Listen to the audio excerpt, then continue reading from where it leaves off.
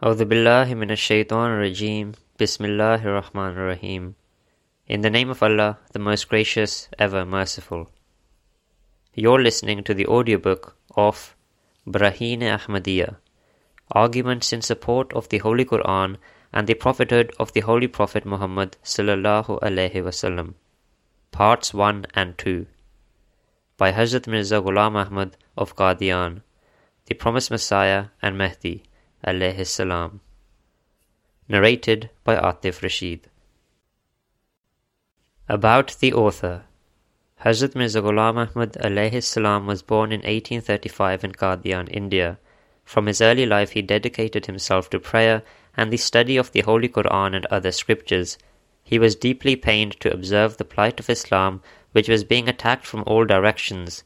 In order to defend Islam and present its teachings in their pristine purity, he wrote more than 90 books, thousands of letters, and participated in many religious debates. He argued that Islam is a living faith which can lead man to establish communion with God and achieve moral and spiritual perfection. Hazrat Mirza Ghulam Ahmad alayhi salam started experiencing divine dreams, visions, and revelations at a young age. This communication continued to increase, and he was commanded by God to announce that God had appointed him to be the same reformer of the latter days as prophesied by various religions under different titles. He also claimed to be the promised Messiah and Mahdi, whose advent had been prophesied by the Holy Prophet Muhammad sallallahu alaihi wasallam. In 1889, under divine command, he started accepting initiation into the Ahmadiyya Muslim community, which is now established in more than 200 countries. After his demise in 1908, the institution of Khilafat or successorship was established to succeed him in fulfillment of the prophecies made in the Holy Quran and by the Holy Prophet Muhammad sallallahu alaihi wasallam. Hazrat Mirza Masroor Ahmad Ayyadullah Ta'ala bin Nasrihil Aziz is the fifth successor to the Promised Messiah alayhi salam and the present head of the Ahmadiyya Muslim community. Introduction by Hazrat Khalifatul Masih V. May Allah be his help. Braheen Ahmadiyya Parts 1 and 2 were authored by Hazrat Mirza Ghulam Ahmad alayhi salam of Qadian and published in 1880. At that time, the Indian subcontinent had become a virtual battleground for the major religions of the world. Islam, in particular, found itself on the defensive against the onslaughts of Christians and Hindus who spared no ploy to defame the faith and its founder, sallallahu alaihi wasallam. Hazrat Mirza Ghulam Ahmad alayhi salam, pained by these unjust attacks, undertook a series of debates and discourses with Christians and Hindus. He himself describes the pain that he suffered as follows. My purpose, yearning, and heartfelt desire is to serve humanity. This is my job, this is my faith, this is my habit, and this is my way of life. Finding the world in darkness, I prayed to my Lord. May He grant my prayers of the small hours of the night. Establishing faith in Tawheed, or oneness of God, which he found only in Islam, was his primary concern. He writes, What I am trying to demonstrate by writing all this is that Tawheed in its purest form is not to be found among any people on the face of the earth except the followers of the Holy Prophet, may peace and blessings of Allah be upon him, and there is no book upon the earth other than the Holy Quran that has firmly committed millions to this holy doctrine and that leads mankind so reverentially towards the one true God. People of every religion have created artificial gods for themselves, whereas the God of the Muslims is the one, eternal and immutable God, whose attributes are the same today as they were before.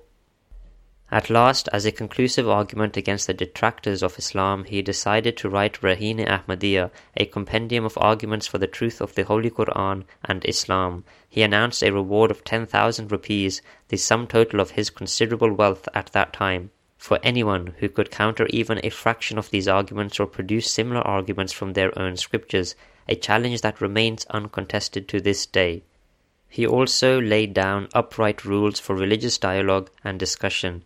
He says, anyone who wishes to reply to this book must respond in 2 ways as per the conditions laid down in the challenge in part 1. They must produce arguments from their own scriptures for comparison with the arguments of the Holy Quran, and must also refute the arguments I have given. If they fail to present comparable evidence from their own scriptures and focus entirely on countering my arguments, it will be taken to mean that they are totally incapable of providing evidence for the divine origin of their book.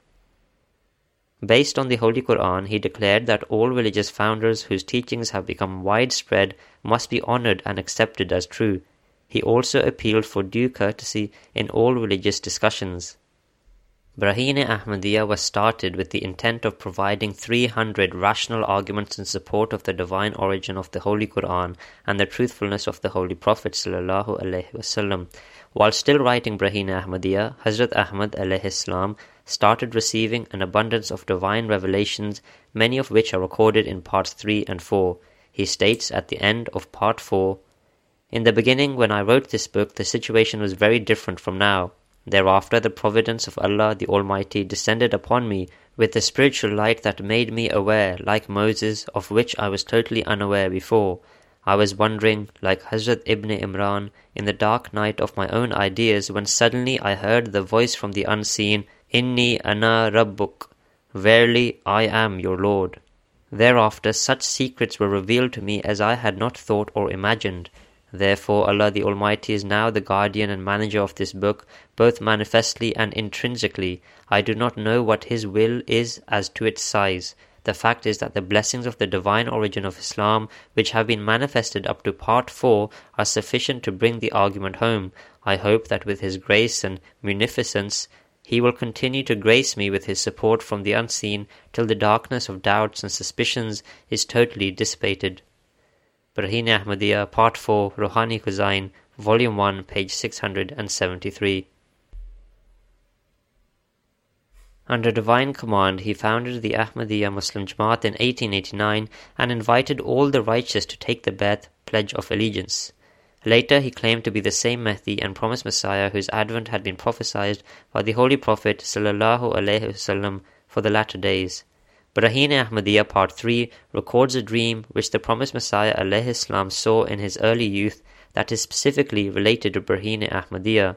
He relates, "My humble self saw Hazrat Khatamul Anbiya, the seal of the prophets, may peace and blessings of Allah be upon him, in a dream in 1864 or 1865 in my early youth, when I was still pursuing my studies. In my dream, I had in my hand a religious book, which I felt was of my own authorship. Upon seeing the book, the Holy Prophet, may peace and blessings of Allah be upon him, inquired from me in Arabic, 'How have you named this book?' I submitted, 'I have named it Qutbi.' The interpretation of this name has now come to my mind on the publication of this well-publicized book, Braheen Ahmadiyya, that is, a book which in its reasoning and arguments is firm and unshakable like the polar star. Presenting the firmness of the contents of this book, I have issued a challenge and announced the award of a prize of 10,000 rupees for anyone who might be able to refute it." In short, the Holy Prophet ﷺ took that book from me. The moment the blessed hands of the Holy Prophet ﷺ touched it, it became an attractive and lovely fruit resembling a guava but as large as a watermelon. When the Holy Prophet ﷺ started cutting it into pieces to distribute it, it yielded so much honey that his blessed hand and forearm began to drip with it. Then a dead body that was lying outside the door came to life as a miracle of the Holy Prophet ﷺ and came and stood behind me. My humble self was standing before the Holy Prophet ﷺ as a supplicant stands before a ruler. The Holy Prophet ﷺ was occupying his chair in great glory and majesty and with display of authority as if he was a great champion. To summarize, the Holy Prophet ﷺ handed over to me a piece of the fruit so that I might give it to the newly revived person, and he bestowed upon me all the remaining pieces. I gave that one piece to the revived person, which he ate immediately. When he finished eating it, I noticed that the blessed chair of the Holy Prophet, may peace and blessings of Allah be upon him, had risen much higher, and the countenance of the Holy Prophet, may peace and blessings of Allah be upon him, began to shine forth like the rays of the sun, which is an indication of the revival and progress of Islam. While watching this display of light, I woke up. Walhamdulillahi ala zalik. Allah be praised for all this. As the fifth successor to the promised Messiah alayhi salam, I appeal to all fair-minded people to study Braheen Ahmadiyya with care and attention, and to accept its message if they find it based on truth and honesty. For those who wish to defend their own faith, I request that the rules of fairness and courtesy be maintained in whatever they write, to counter his arguments or to present the like from their own scriptures. I also invite all good Muslims to heed the admonition of the Holy Prophet ﷺ that فَإِذَا رَأَيْتُمُوهُ فَبَايِعُوهُ وَلَوْ حَبْوًا عَلَى الثَّلْجِ فَإِنَّهُ خَلِيفَةُ اللَّهِ الْمَهْدِي. When you find the Mahdi, perform bay'at at his hand. You must go to him even if you have to reach him across ice-bound mountains on your knees. He is the Khalifa of Allah. He is the Mahdi. Sunan Ibn Majah, Kitabul Fitan, Babu Khuruj al-Mahdi. Hadith number 4074. I also remind Ahmadi Muslims that being fortunate to have recognized the Khalifa of Allah, the Mahdi, they need to study the works of the promised Messiah alayhi salam and inculcate the habit of reading them among their children. Therein you will find the life-giving spiritual water to sustain and foster your faith. As the promised Messiah alayhi salam says, I tell you truly that those who were revived by the Messiah alayhi salam, Jesus, are dead, but he who will drink of the cup that has been bestowed upon me will never die. If there is anyone else who can also utter the life-giving words that I speak and proclaim such wisdom as I do, then you are at liberty to conclude that I have not come from God Almighty.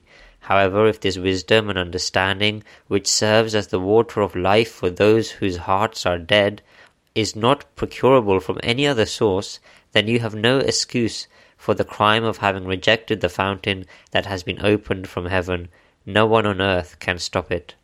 Izala-e-Oham, Rouhani Khuzain, Volume 3, page 104. The Jamaat has already published English translations of over 30 books of the promised Messiah alayhi salam, and further publications continue.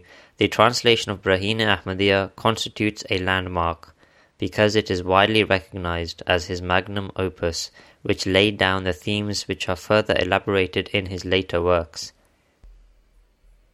The promised Messiah alayhi salam was informed in a divine revelation that Allah the Almighty will carry his message to the ends of the earth.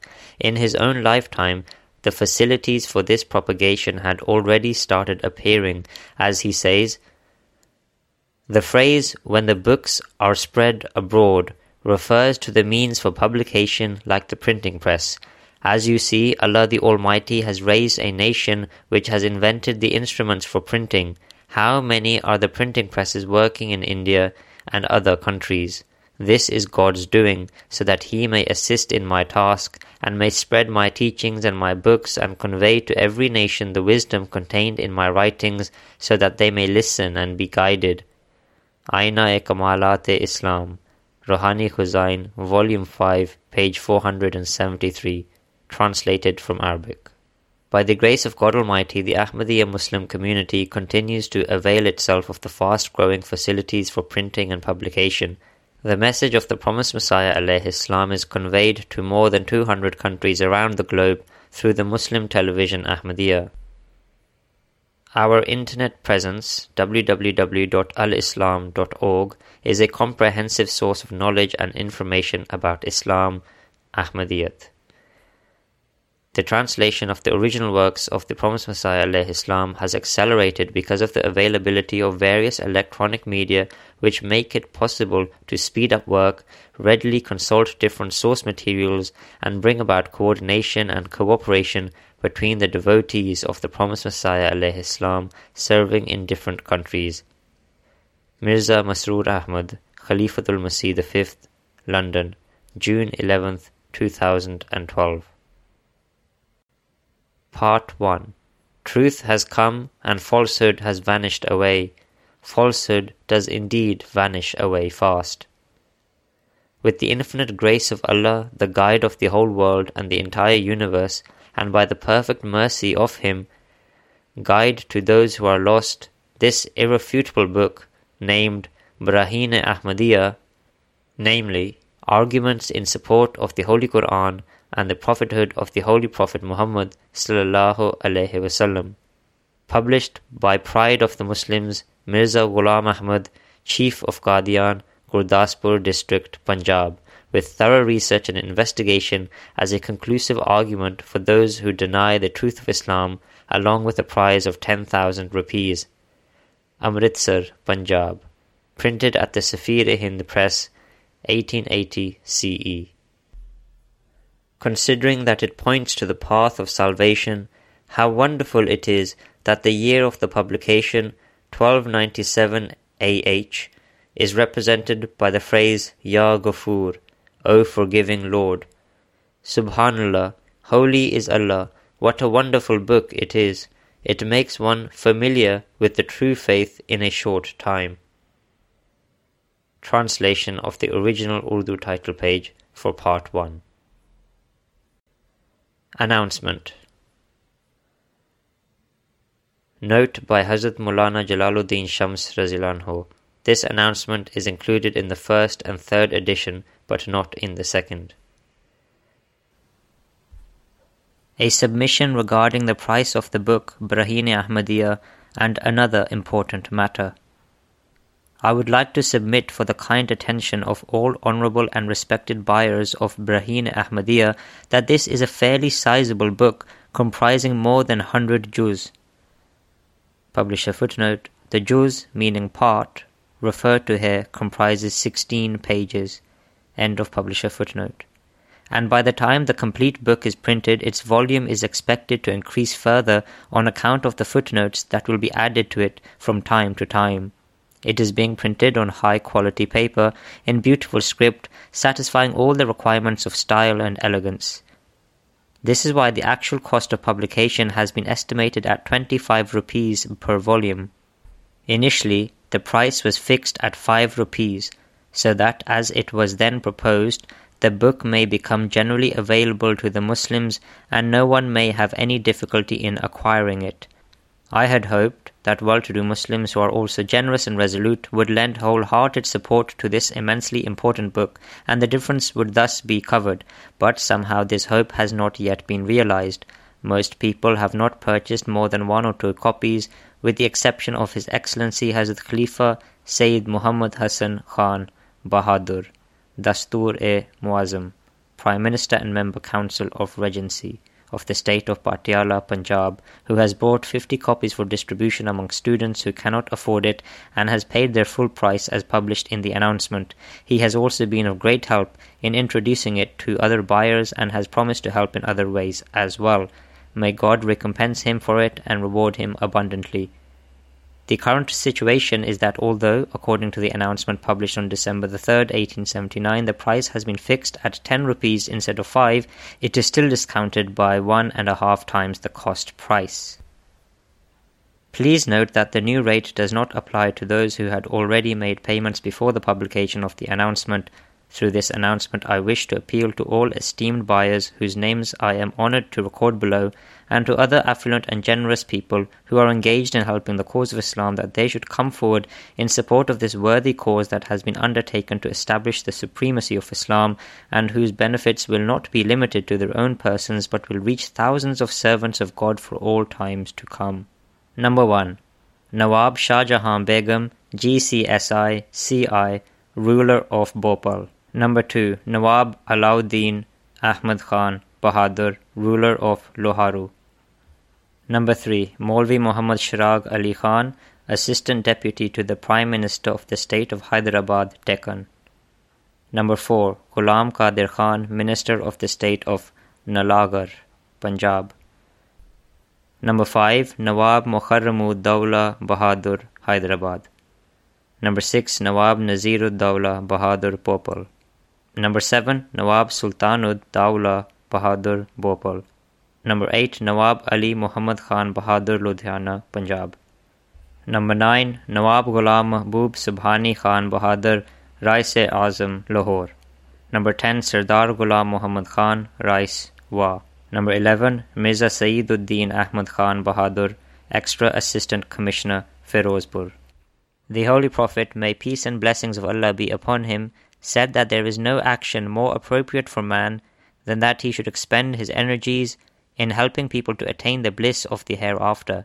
If all the gentlemen addressed above respond to this appeal, I am sure that this task, that requires plenty of funds, and, as things stand, involves numerous difficulties, will be accomplished with great ease. I hope and pray that God will not allow this immensely important endeavour to go in vain. In the past, many great objectives of our faith have been achieved in miraculous ways. I hope that even today someone from the unseen will come forward with help. وَتَوَكَّلْ عَلَى اللَّهِ هُوَ نِعْمَ الْمَوْلَى وَنِعْمَ النَّصِيرُ. We place our trust in Allah. He is an excellent friend and an excellent helper. Announced by the author, Mirza Ghulam Ahmad, Chief of Qadian, District Gurdaspur, Punjab. An apology. The first half of this book should have been published by now, but it has been delayed by up to 7 or 8 months due to illness and some other unforeseen complications faced by the owner of Safir-e-Hind Press, Amritsar, Punjab, where the book is being printed. God willing, there will be no such delays in future. Ghulam Ahmad. An urgent appeal by the author. How can I express my gratitude to the Lord of the worlds, who first made it possible for my humble self to write this book by his help, grace and divine support, and then brought it to the attention of Muslim leaders, elders, noblemen and other brothers in faith, and invested them with the desire that it should be printed, published and promoted. I must express my gratitude to all those who helped me and whose generosity kept my religious objectives and efforts from going in vain. Indeed, I am so obliged to them for their help that I have no words with which to thank them. When I observe how so many of them have done their utmost to help this noble cause, and some of them have promised to make even more contributions, it further deepens my feelings of gratitude towards them. At the end of this statement, I have recorded the worthy names of all the generous and dedicated people who have helped this cause by purchasing copies of the book or contributing towards its publication. I will continue to acknowledge such contributions until the whole book has been printed, so that as long as it continues to be a source of benefit for the world, anyone who profits from it and spends a pleasant time reading it may pray for me and all who have helped me.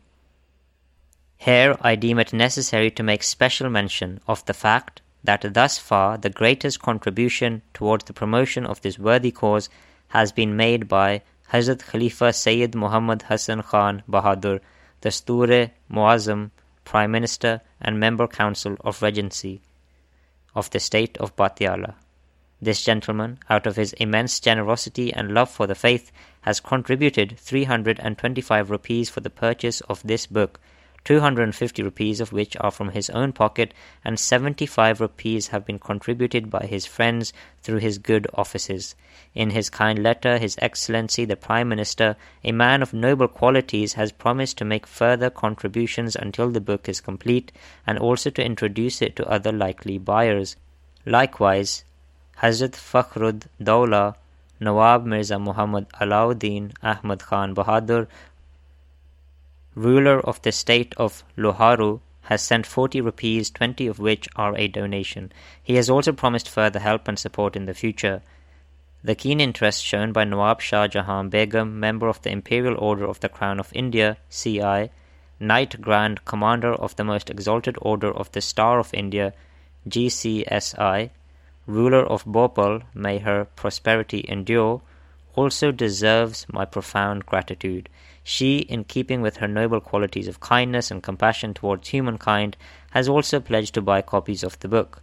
I very much hope that this esteemed lady shall give her undivided attention to this noble cause, which is meant to reveal the truthfulness and majesty of Hazrat Khatamul Anbiya, the seal of the Prophets, may peace and blessings of Allah be upon him, to make the proofs of the divine origin of Islam as clear as the day, and to be a source of immeasurable benefit for mankind.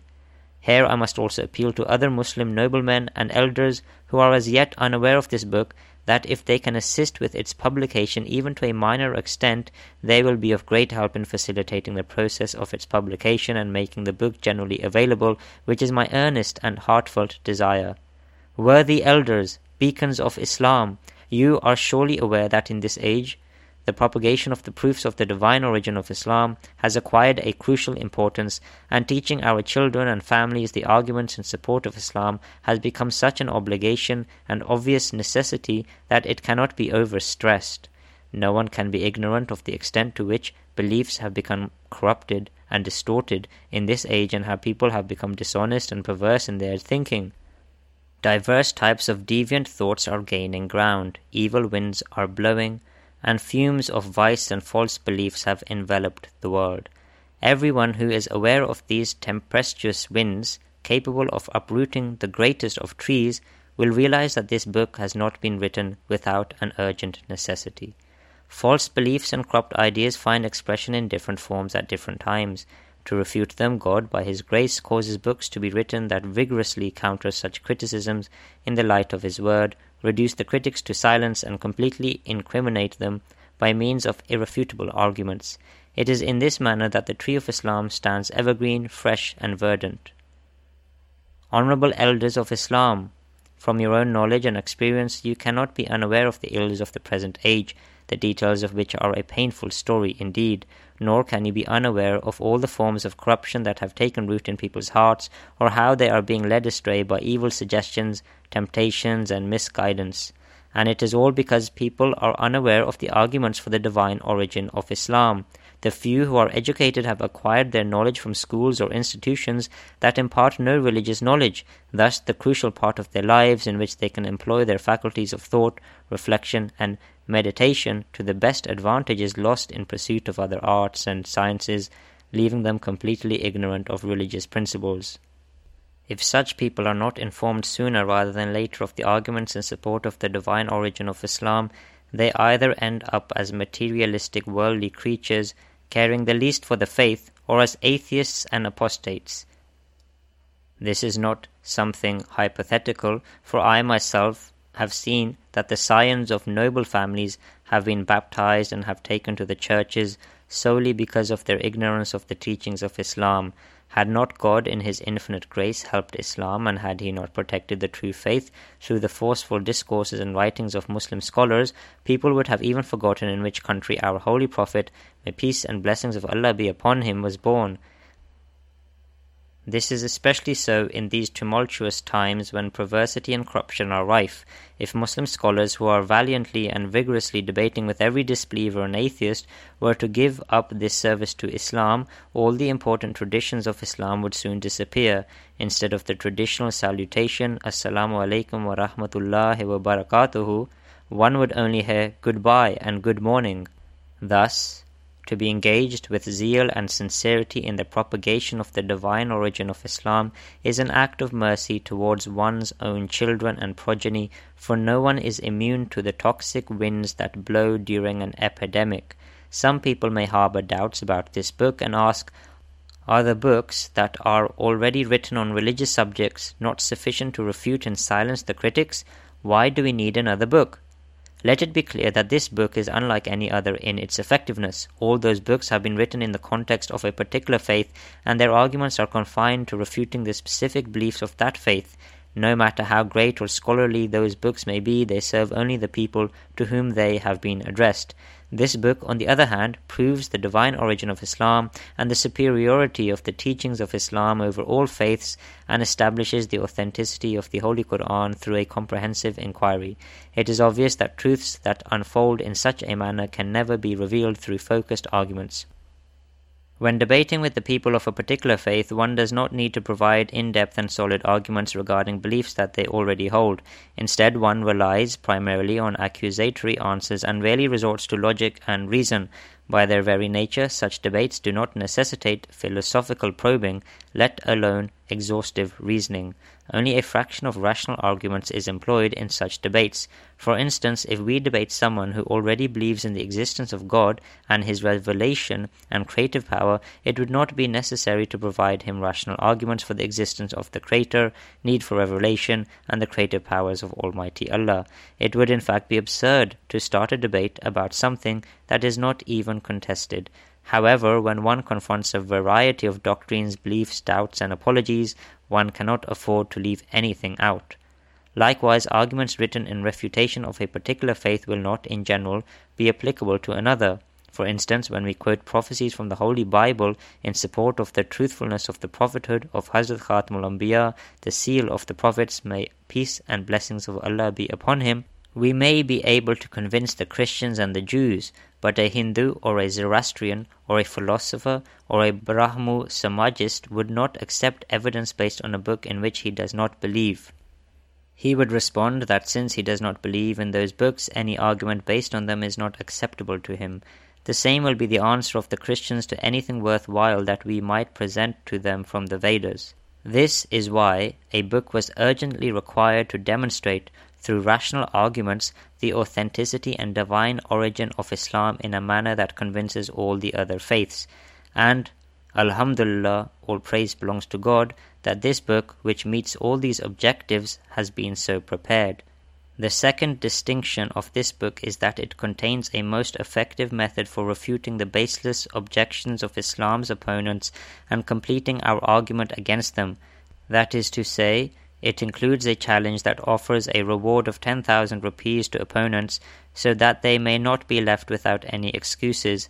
It places upon them a heavy burden which they will not be able to shed till doomsday. A burden that will embitter their self-contradictory lives in such a way that only they will know. In short, this is a very vital and important book. It will be of immense benefit to the seekers after truth, for it makes the divine origin of Islam as evident as the sun and reveals the grandeur and glory of the Holy Scripture on which depends Islam's honor, supremacy and truthfulness. List of gentlemen who on account of their love for the faith helped in the publication of Brahine Ahmadiyya or obliged by buying copies of the book. Names of gentlemen who helped by purchasing copies of the book or through donations. Number 1. Khalifa Sayyid Muhammad Hasan Khan Bahadur, Dastur-e-Muazzam, Prime Minister and Member Council of Regency of the State of Patiala. Total contribution 325 rupees towards the purchase of the book. Personal contribution 250 rupees. Contribution by other friends 325 rupees. Those who contributed through the good offices of the above gentlemen. A. Maulvi Fazl Hakim 5 rupees towards the purchase of the book. B. Khuda Bakhsh Khan Master 5 rupees. C. Sayyid Muhammad Ali, Office in Charge, Cantonment Construction, 5 rupees.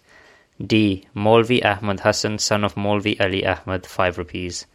E. Ghulam Nabi Khan, Clerk, Nizamat, Karamgarh, 5 rupees. F. Kail Khan, Nazim, Karamgarh, 5 rupees. G. Dr. Sheikh Kareemullah, Nazim, Preventative Health, 5 rupees. H. Sheikh Fakhruddin, Civil Judge, 5 rupees. I. Sayyid Inayat Ali Jarnail, 5 rupees. J. Balo Khan, Jamadar, Jails, 5 rupees. K. Mir Sadruddin, Record Keeper, Nizamat, Karamgarh, 5 rupees. L. Mir Hidayat Hussain of Basi, Nizamat, Sirhind, 5 rupees. M. Sayyid Niaz Ali, Nazim Canals, 5 rupees. N. Sayyid Nisar Ali, Advocate, Commissionerate, Ambala, 5 rupees. Number 2. Hazrat Fakhrud Dawla, Nawab Mirza Muhammad Alauddin Ahmad Khan Bahadur, ruler of the state of Loharu, 40 rupees. 20 rupees towards the purchase of the book, 20 rupees as a donation only. Number 3. Maulvi Muhammad Sharag Ali Khan Bahadur, Deputy Secretary, Hyderabad, Deccan, 10 rupees, as donation only for the publication of the book. Number 4. Nawab Ghulam Mahbub Subhani Bahadur, Chieftain, Lahore, 5 rupees for the publication of the book. Number 5. Muhammad Abdullah Behari, Chieftain, Calcutta, 5 rupees as a gift. Number 6. Nawab Mukharramud Dawla, Sadr ul Maham, Principal Officer, Land Revenue, State of Hyderabad, 10 rupees. Number 7, Nawab Ali Muhammad Khan Bahadur, Chieftain, Jajur, 5 rupees. Number 8, Ghulam Qadir Khan Bahadur, Minister, State of Nalagarh, 5 rupees. Number 9, Malik Yar Khan, In Charge, Police Station, Batala, 2 rupees as a donation. Number 10, Azimullah Khan, JCO, Junior Commissioned Officer, Troop 5, 1st Regiment, Mominabad, Kant, Hyderabad, 5 rupees towards the purchase of the book. Number 11, Maulvi Abdul Hamid, Magistrate, Jalalabad, District, Firozpur, 2 rupees and 8 annas as a gift. Number 12, Mia Jan Muhammad Qadian, 1 rupees as a donation. Number 13, Mia Ghulam Qadir Qadian, 10 rupees, 5 towards the purchase of the book, 5 as a donation. Number 14, Nawab Ahmad Ali Khan Bhopal, 5 rupees towards the purchase of the book. Number 15, Maulvi Ghulam Ali, Deputy Superintendent, Tehsil, Muzaffargarh, 5 rupees as a gift. Number 16, Mia Kareem Baksh, Assistant Manager, Tehsil, Muzaffargarh, 5 rupees as a gift. Number 17, Qazi Mahfuz Hussain, Manager, Tehsil, Muzaffargarh, 5 rupees as a gift. 18, Mia Jalaluddin, Record Keeper, Muzaffargarh, 5 rupees as a gift. Number 19, Sheikh Abdul Kareem, Judicial Clerk, Muzaffargarh, 5 rupees as a gift. Number 20, Mia Akbar of Balawal, District, Gurdaspur, 2 annas as a donation. Publisher Translation. In the name of Allah, the Gracious, the Merciful. Holy are you, how vigorous is your argument. All greatness belongs to you, all might belongs to you. The whole world is weak, all power belongs to you. You are the one, independent and besought of all, who is unique in the essence of your being and unique in your grace and munificence. Your wisdom is great, your argument has become evident, your bounty has been perfected, your mercy encompasses all.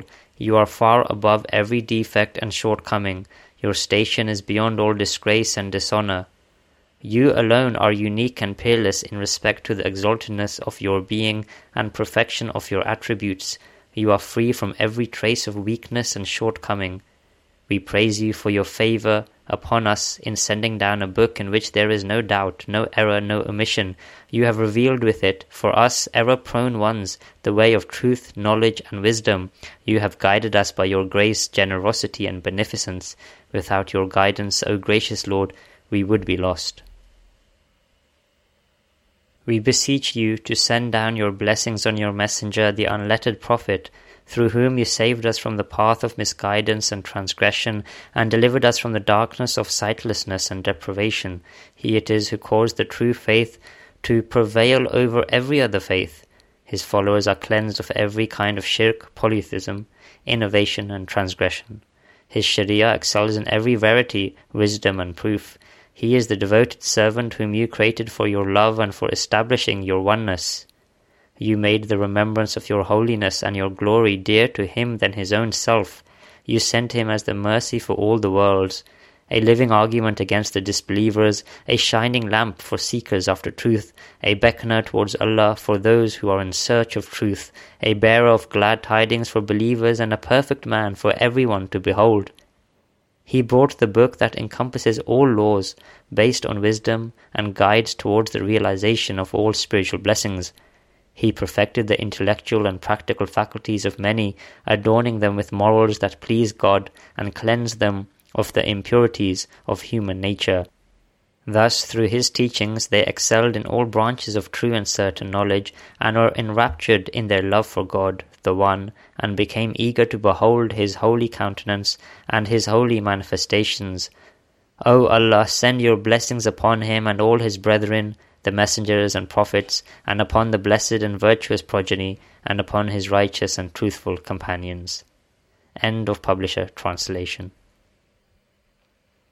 The spectacular panorama of the universe constantly proclaims that there is one who laid its foundation and built it up.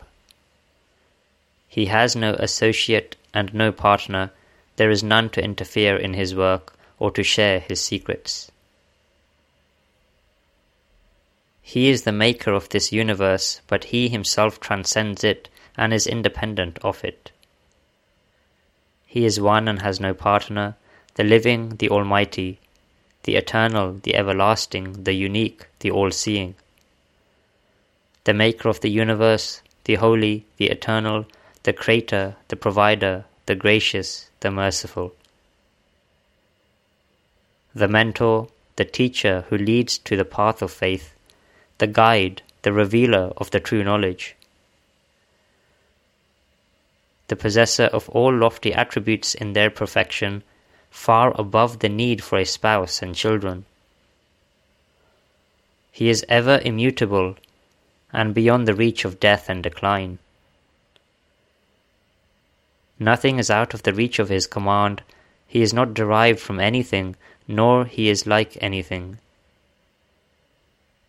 We cannot say that he is close to us, nor can we say that he is far from us.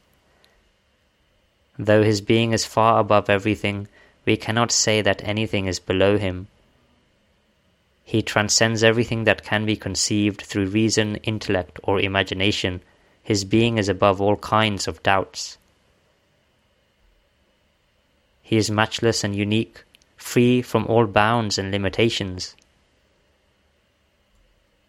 None is equal to him, either in his person or in his attributes. Everything has been created by his power. The diversity of his creation bears witness to his oneness. If he had any partner in his creation, the entire creation would be in chaos. The Peerless One is free from all that is made of dust and is dust.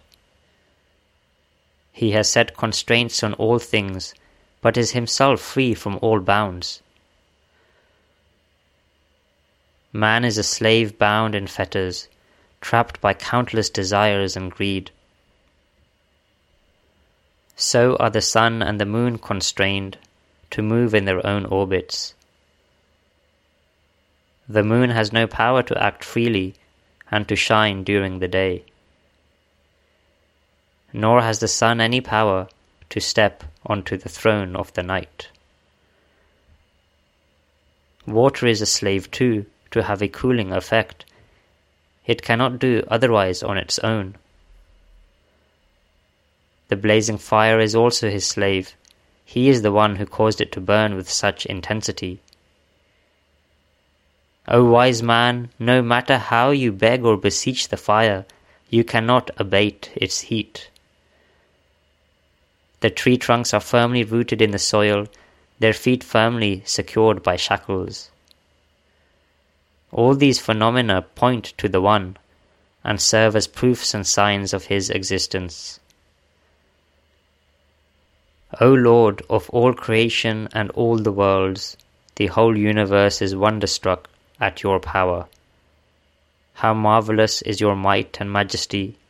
How strange are your works and your creation! From the first, all praise belongs to you.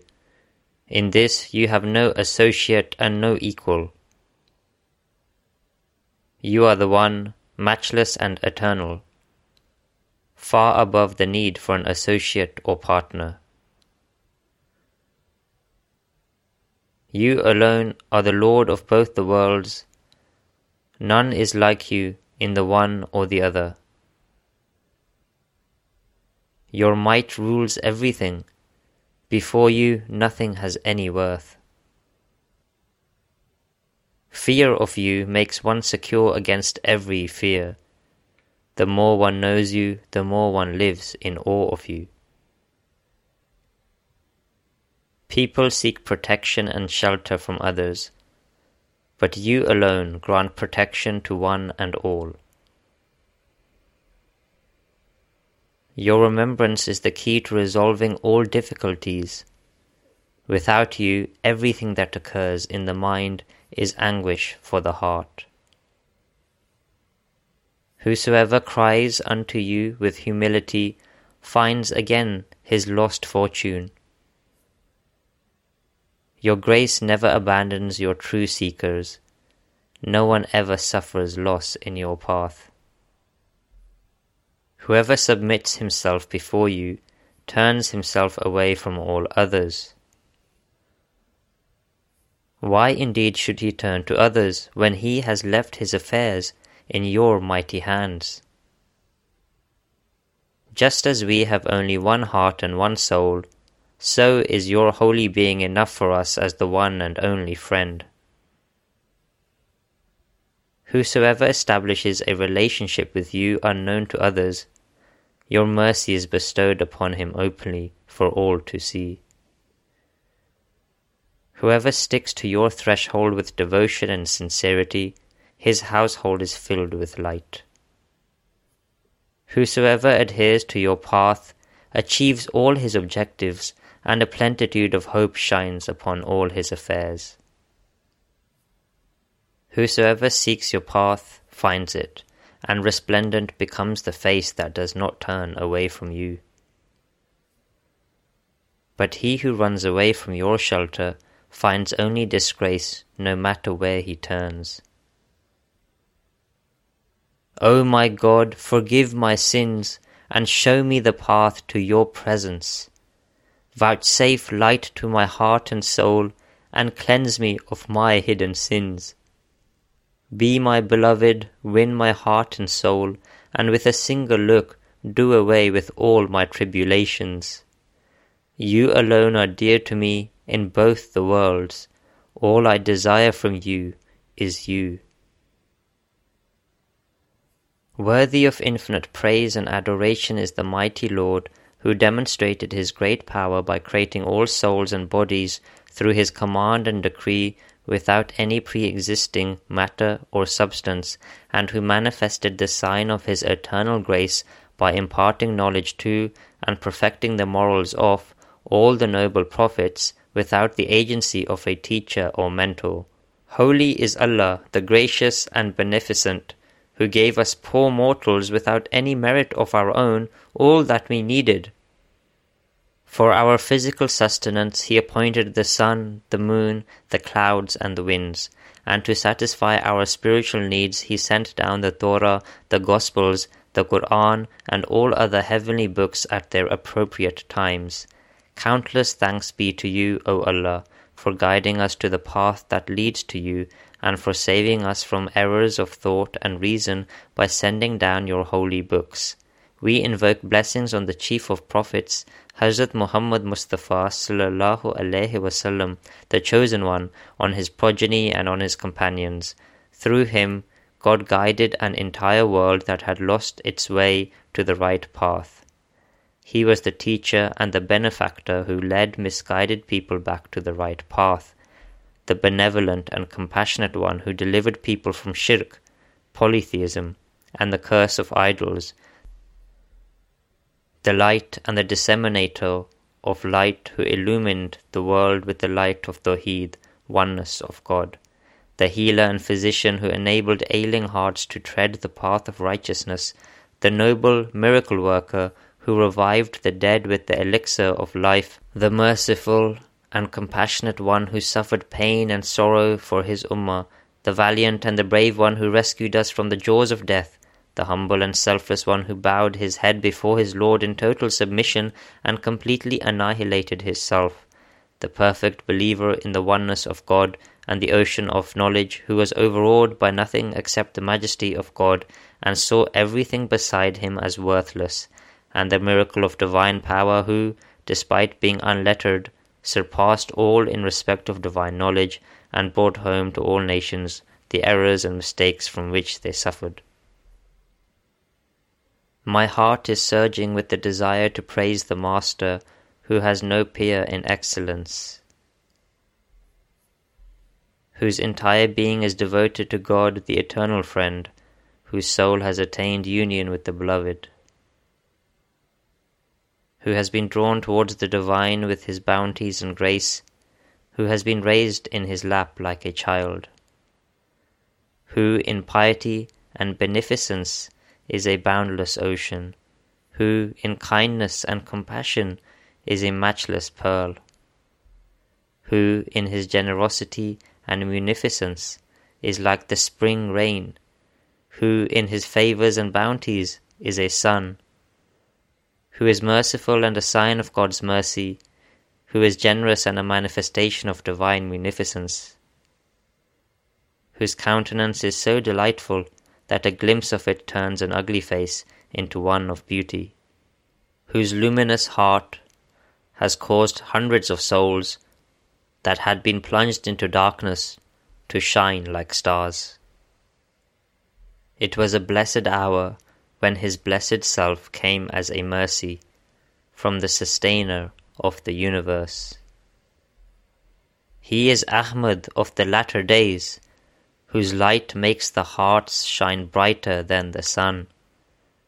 He is the most beautiful of the progeny of Adam, and more lustrous than the purest of pearls. From his lips flowed a fountain of wisdom, and in his heart is an ever-flowing spring full of divine knowledge. There is none like him on land or sea, who disassociated himself from all for the sake of God. God has given him a lamp that is forever safe from tempests. He is the champion of the mighty Lord God, wearing the dagger at his side in all his glory. His arrows showed their speed in every battle, his sword proved its worth in every field. He proved to the world the helplessness of the idols, he revealed the might of the all-powerful one. So that no one who adores, worships or carves idols may remain unaware of the Almighty's power. Truthfulness, rectitude and uprightness he adores, falsehood, corruption and all kind of mischief he abhors. He is the master, yet a servant of the weak and humble. He is the king, yet he attends upon the helpless. The compassion that mankind received from him, none has ever received even from a mother. Intoxicated by the wine of the beloved's love, he laid down his head at his doorstep. His radiance reached every people, his light shone upon every nation. He is a sign of the gracious God for all who have the insight, and for every man of understanding a divine testimony. With kindness he aids the weak and helpless, with compassion he shares the grief of the forlorn. The beauty of his countenance surpasses the sun and the moon. The dust of his abode is more fragrant than musk and ambergris. How indeed can the sun and the moon be like him, whose heart shines with divine light like hundreds of suns? A single look at his unmatched beauty is better than a life of eternity. Being cognizant of his charm, I readily give him my life, while others only offer him their hearts. The thought of his countenance sends me into transports of ecstasy. A drink from his goblet keeps me forever intoxicated. If only I had wings and pinions, I would keep flying towards his court. Of what use are tulips and sweet basil to me, for I am in love with that countenance and that being. His beauty pulls at the strings of my heart and attracts me like a powerful magnet. I have seen that he is the light of the eyes, and his love is as warming as the rays of the sun. Resplendent is the face that does not turn away from him, successful is he who holds on to his door. Whoever sets sail on the ocean of faith without him is destined to miss his port at the very outset. He is unlettered, yet peerless in knowledge and wisdom. Can there be any greater and more truthful testimony? God granted him the elixir of such knowledge that every star paled before its dazzling light. The true potential of man that had long remained hidden was finally manifested through him. Every excellence found its culmination in his holy person. No wonder the reign of all prophets ended with him. He is the sun of every land and of every age, a guide for all, dark or fair. He is a perfect personification of knowledge and cognition, and also combining in his person the attributes of the cloud and the sun. My eyes searched all around but found not a fountain purer than that of his faith.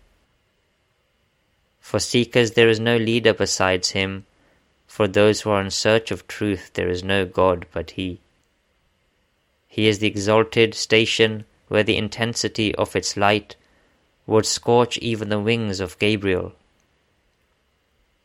Permanent and unalterable is the law, and the faith that God has granted him. It first shone on the land of Arabia and put an end to all its evils and idolatry, to bring about the spiritual reform of its inhabitants. Then the light of faith and the holy law covered the world like the limitless expanse of the sky.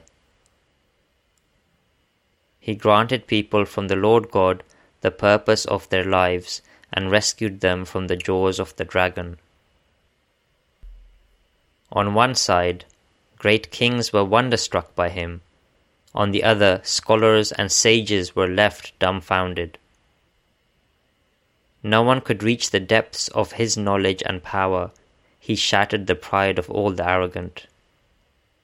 He does not need any man's praise. Indeed, praising him is itself an honor. He resides in the gardens of holiness and majesty, far above the comprehension of those who eulogize him. O Lord, convey to him our humble salutations, and to all prophets, his brethren.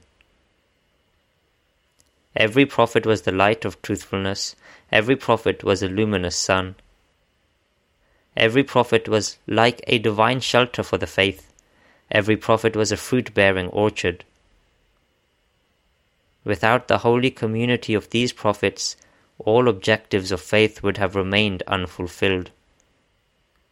Whoever is not grateful for their coming rejects the bounties of the Almighty. There are 100 pearls from the same shell, equal in their person, essence, and brilliance.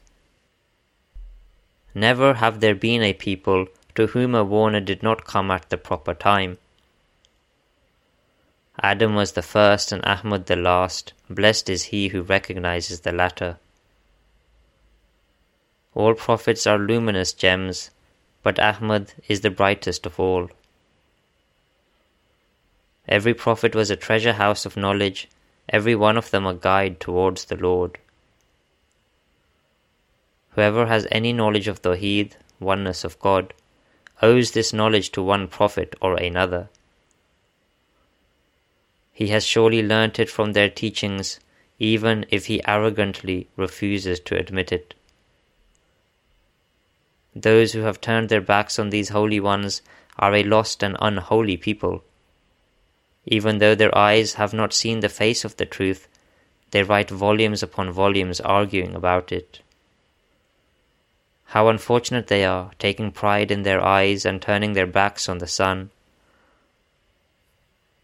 If eyes did not need the sun, the bat would surely be the most sharp-eyed creature. He who is blind, and there are pitfalls in his way, woe on him if he does not take a guide. There are another people who, due to their ignorance, are similarly beset by untenable beliefs. They believe that in the whole world God has not created a land better than theirs. Moreover, they believe that no face pleases him other than their beautiful face. That God has always been and shall always remain confined to their land. That he is not in the least bothered if other people perish due to ignorance. That he gave his book to a small nation and left countless others without guidance. that when he distributed good and evil among his creation, to them alone did he grant truth and falsehood to all others. They say that among other nations there have only come hundreds of liars and pretenders, that not one prophet came to convey God's message to them, or to show them the path to God, or to reveal the falsehood of every liar, so that God's argument would be complete against every Muslim and Christian. In short, they consider the glorious God to be the most unjust of the unjust, for he leaves whole nations steeped in misguidance at the mercy of every scheming impostor. They believe that, like a lover of this world, he loves only one religion and cares not for any other. Not only do they hold such absurd beliefs, they are also naive enough to be proud of them. The result of such evil doctrine and evil thinking is that they have become strangely blind and dumb. They have closed their eyes to 100 fresh springs, and have fallen for a trough of dirty water. They have gone to the extremes in their animosity towards the prophets. God save all from the enmity of such arrogant people. One would not expect from the devil himself the enmity that these people harbour for the holy ones. The donkey has no match in foolishness, but they far exceed the donkey in folly. They do not care for inquiry or evidence, nor do they seek the truth with sincerity. They do not recognize a remedy from its effect, nor a tree from its fruit. They neither ask others about the truth with humility, nor use their own judgment to find it. They care not to investigate which faith is better than the rest. They are partial to one faith and opposed to all others, unmindful of the difference between few and many. They do not fear the omnipotent God, nor dread the day of judgment. These black-hearted people have sealed their eyes, and are burning in their fury like a python. They have intentionally turned their backs on the truth, and fallen in love with this treacherous world. In their ignorance they have declared their own house to be the pulpits for their senseless sermons. Strange indeed is their God, who has deliberately neglected every other country, who has chosen a single tongue and a small land to send down his revelation. How can such beliefs be considered right? How can reason lead to such conclusions? How can one who is himself good and keeps good company harbour such malice against the righteous? For the moon there can be no greater abuse than that it should be called good for nothing. If a blind man were to say there is no sun, he would only be asking for more ridicule. So doubt not the blazing sun, if you do not wish to be derided. If you seek God, do not transgress. Do you not fear the wrath of the subduer? Why do you not dread the day of judgment? Why do you not fear God who is just? How could you ever believe in their lies, or has God given you a book wherein it is all written? The light of the prophets has enveloped the entire world, and yet you who are blind deny it with such vehemence. If you call a brilliant ruby worthless, the lustrous stone will not be any the less precious for it. Reviling the virtuous affects them not in the least. It only reveals your own wickedness. Harbouring malice against men of God is an act of cowardice. A gentleman is he who has no mischief in him. He who burns in the fire of malice and hatred is a helpless prey to his baser self. The eyes of a blind or one-eyed person are much better than the eyes of the malicious. Woe be on malice and prejudice, curse be on the malicious and the malevolent. One cannot reach God the Great except by sticking to the path of truth. We are humble servants of all the prophets, like dust we lie at their threshold. May our lives be sacrificed for every prophet who showed us the way to the true God. O my Lord, by virtue of the host of prophets whom you sent with your abundant grace, grant me wisdom as you have granted me a yearning heart. Grant me wine as you have granted me the goblet. O my Lord God, for the sake of Mustafa, the chosen one, whom you supported at every step,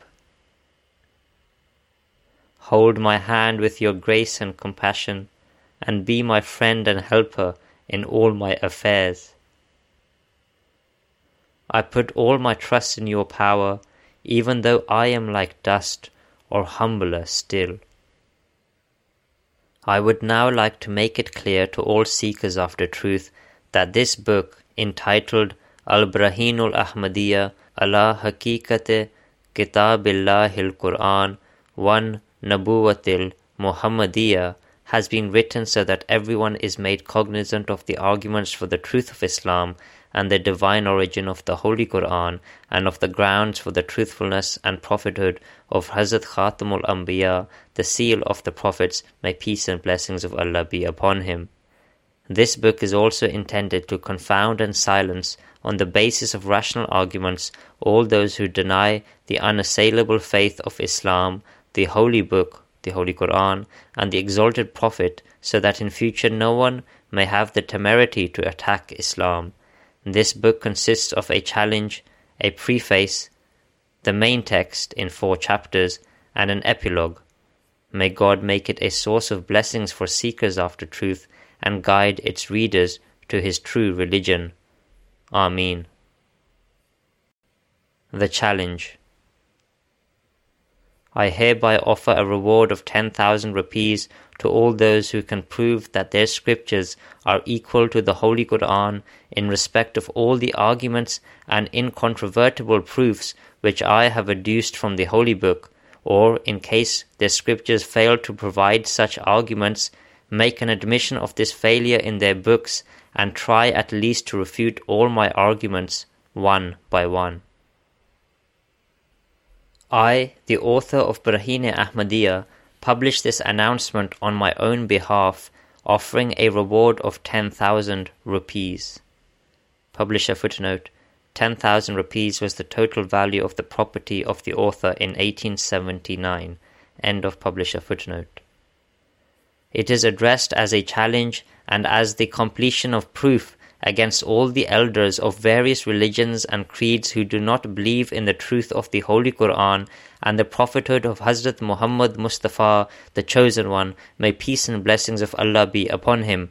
I hereby make a legal and binding declaration and a pledge warranted by the Sharia, inviting anyone from among the disbelievers to prove, on the basis of arguments derived from his own revealed book, that it is equal in status to the Holy Quran in respect of all the arguments that we have produced from our holy book in support of its own truth and the truth of the prophethood of Hazrat Khatamul Anbiya, the seal of the prophets, may peace and blessings of Allah be upon him. Or, if he cannot advance arguments equal in number to our arguments, he can produce from his own scripture at least half of them, or 1/3 of them, or 1/4 of them, or 1/5 of them. Or, if he is totally incapable of doing any of this, he can at least refute my arguments one by one.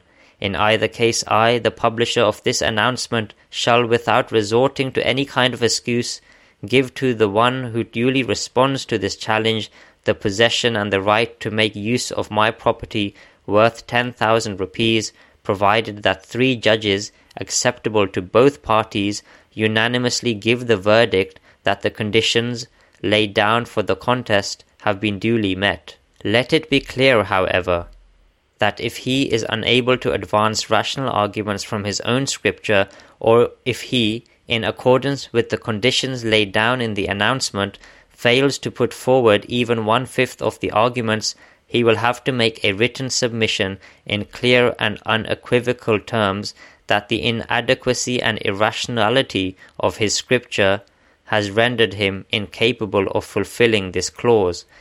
If, however, he does advance the required number of arguments, he should keep in mind that the permission to advance up to 1/5 of the arguments does not mean that he can advance 1/2 or 1/3 or 1/4 or 1/5 of the total number of arguments. This condition rather applies to each category of arguments. He will have to advance 1/2 or 1/3 or 1/4 or 1/5 of the arguments from each category. Some people might not understand what I mean by the category of arguments, so let me explain that the arguments given by the Holy Quran as proof of its own divine origin and the truth of the prophethood of Muhammad, may peace and blessings of Allah be upon him, are of two types.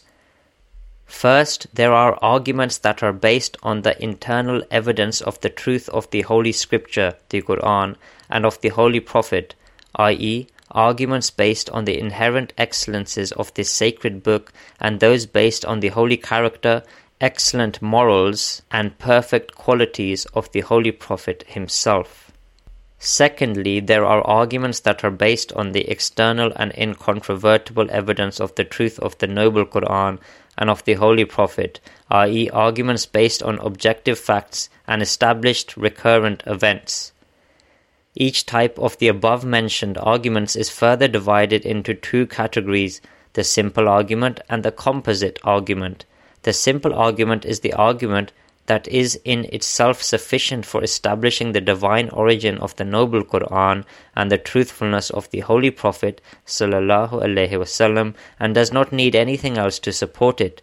The composite argument is the argument whose validity requires a set of mutually dependent arguments which, when considered as a whole, i.e., when all its components are taken into account collectively, is found to be so perfect that it necessarily establishes the truth of the Holy Quran and of the Holy Prophet. But when each component is considered individually, it may lack the required degree of cogency. And the reason for this discrepancy is that the value of the whole always differs from the sum of its components. For instance, 10 people can collectively lift a weight, but if the same number tries to lift it one by one, they will find it impossible. All the individual arguments which belong to either of these two types of arguments will be referred to as categories of arguments in this book.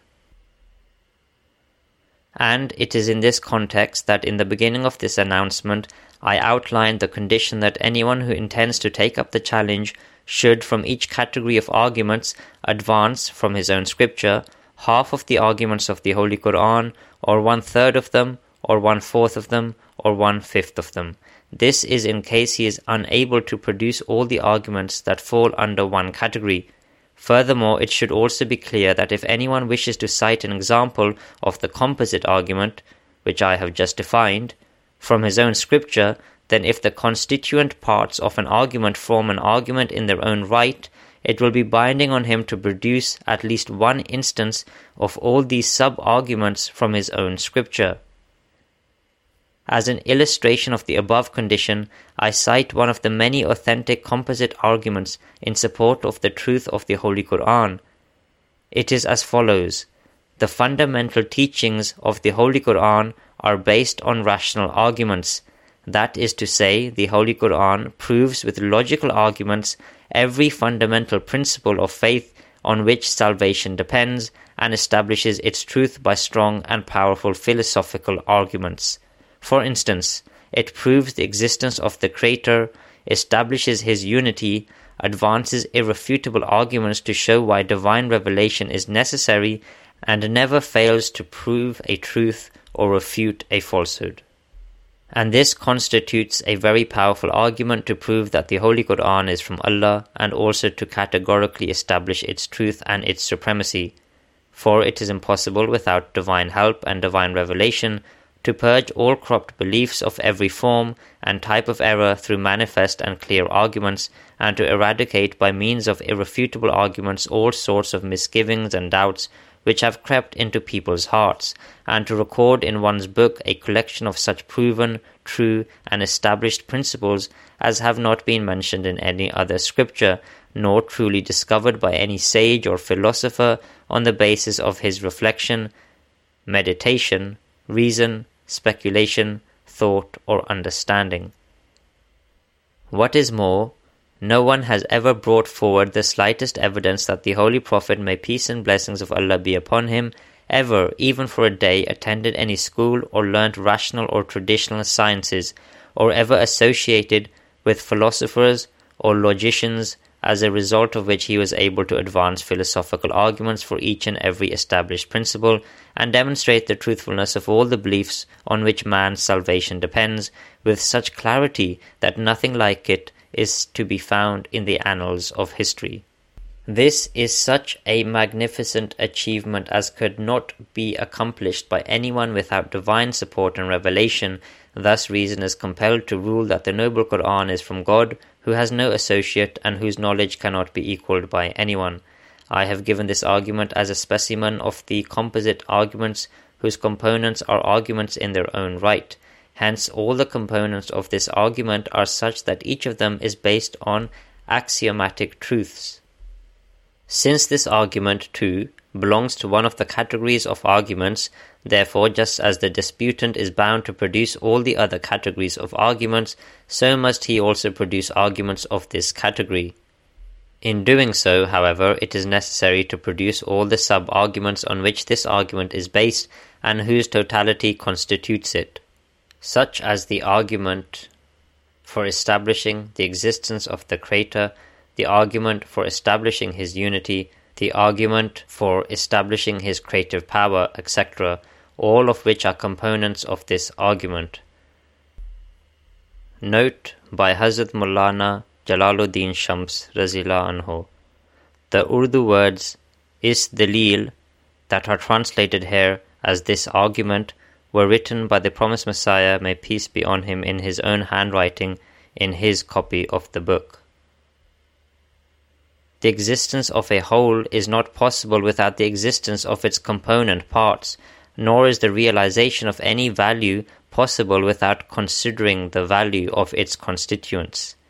Thus it is also, note by Hazrat Maulana Jalaluddin Shams Razillah Anhu, the Urdu word be, that is translated here as also, was written by the promised Messiah, may peace be on him, in his own handwriting.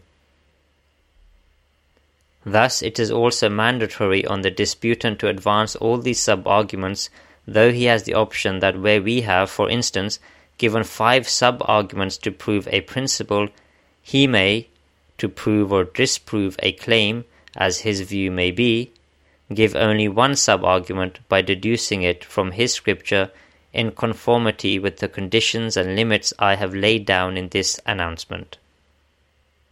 Announced by the Humble One, Mirza Ghulam Ahmad, Qadian, District Gurdaspur, Punjab. Facsimile of the back page of the first edition for Part 1, printed in 1880. The Braheen Ahmadiyya, entitled Al-Brahinul Ahmadiyya, Ala Haqiqat Kitabullah ul-Quran wal Nabuwatul Muhammadiyya.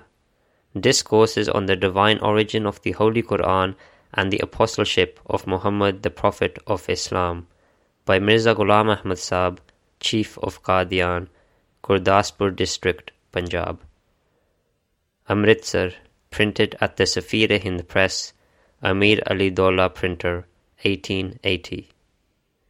This book, which is compiled after a most careful and elaborate investigation for the benefit and conviction of those dissenters who deny the veracity of Islamism, is published with an offer of 10,000 rupees for its refutation, subject to the conditions contained in the preface. The author. Part 2. Translation of the original Urdu title page for Part 2.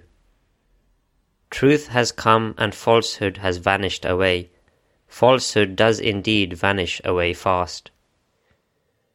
With the infinite grace of Allah, the guide of the whole world and the entire universe, and by the perfect mercy of Him, guide to those who are lost, this irrefutable book, named Barahin-e Ahmadiyya, namely, arguments in support of the Holy Quran and the prophethood of the Holy Prophet Muhammad sallallahu alaihi wasallam, published by the pride of the Muslims, Mirza Ghulam Ahmad, Chief of Qadian, Gurdaspur District, Punjab, with thorough research and investigation as a conclusive argument for those who deny the truth of Islam, along with a prize of 10,000 rupees.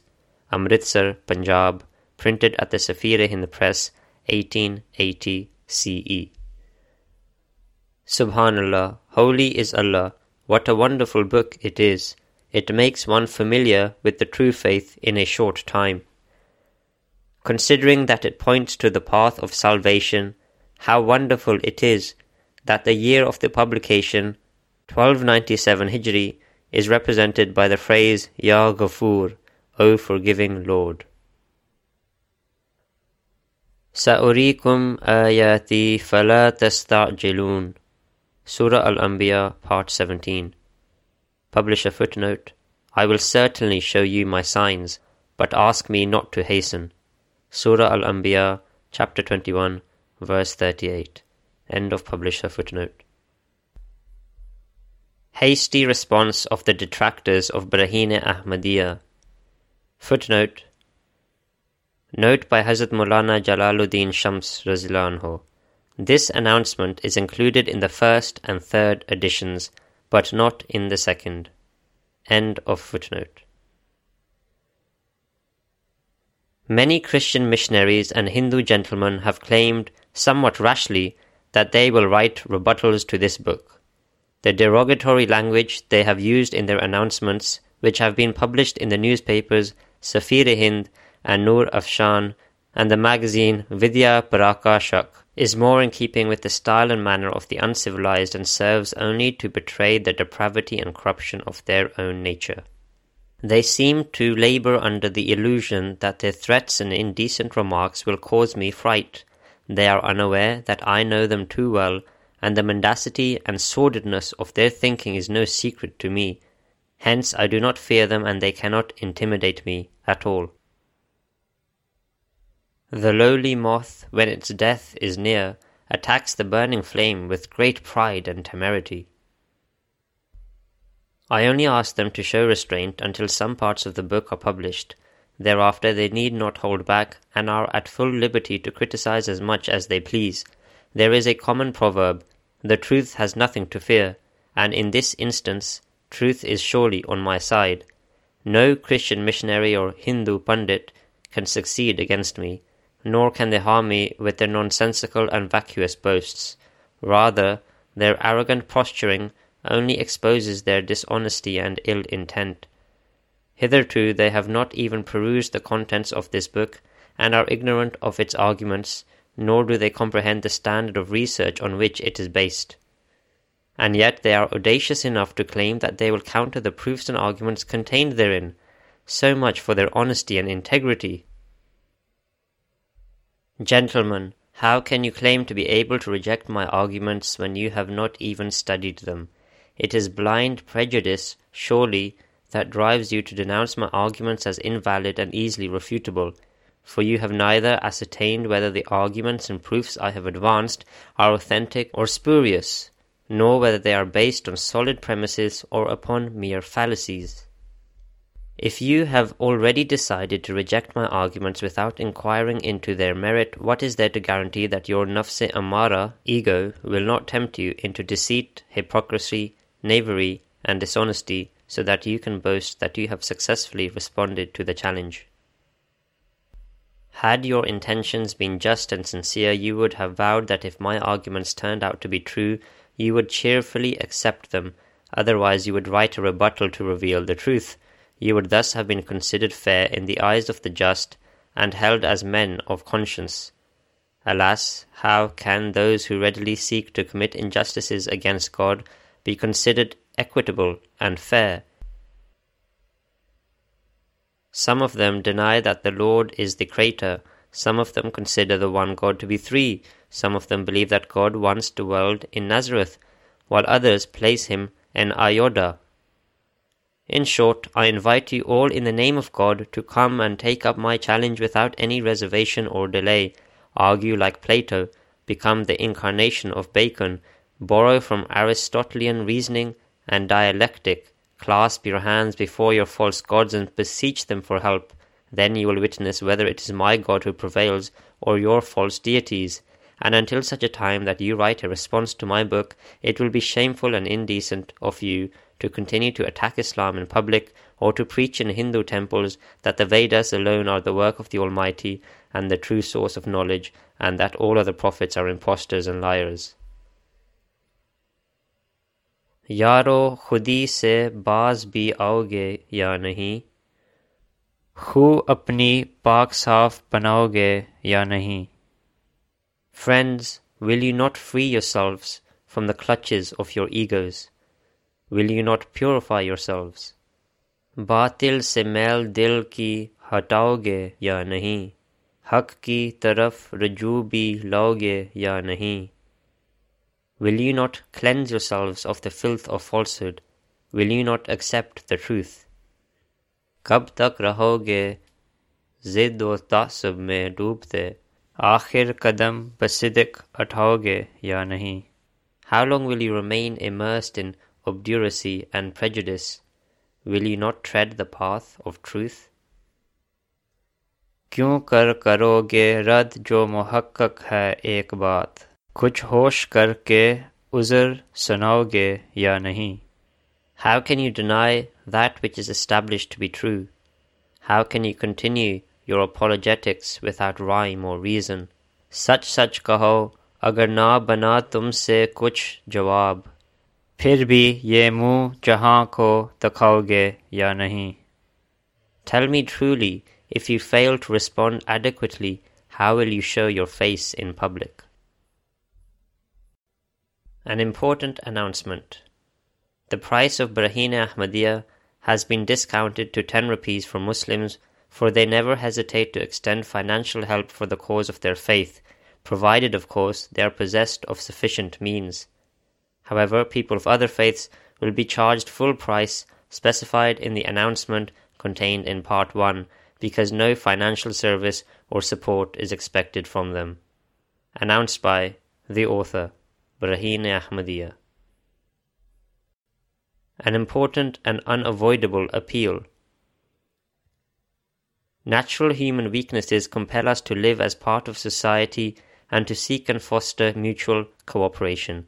This fact is so self-evident that no reasonable person will contradict it. The constitution of our physical bodies is a sufficient proof of the need for collaboration. Our hands, feet, ears, nose, eyes, etc., and all our internal and external faculties have been fashioned to work in concert with one another. Without their mutual cooperation, normal human activity would be impossible and the human body would become dysfunctional.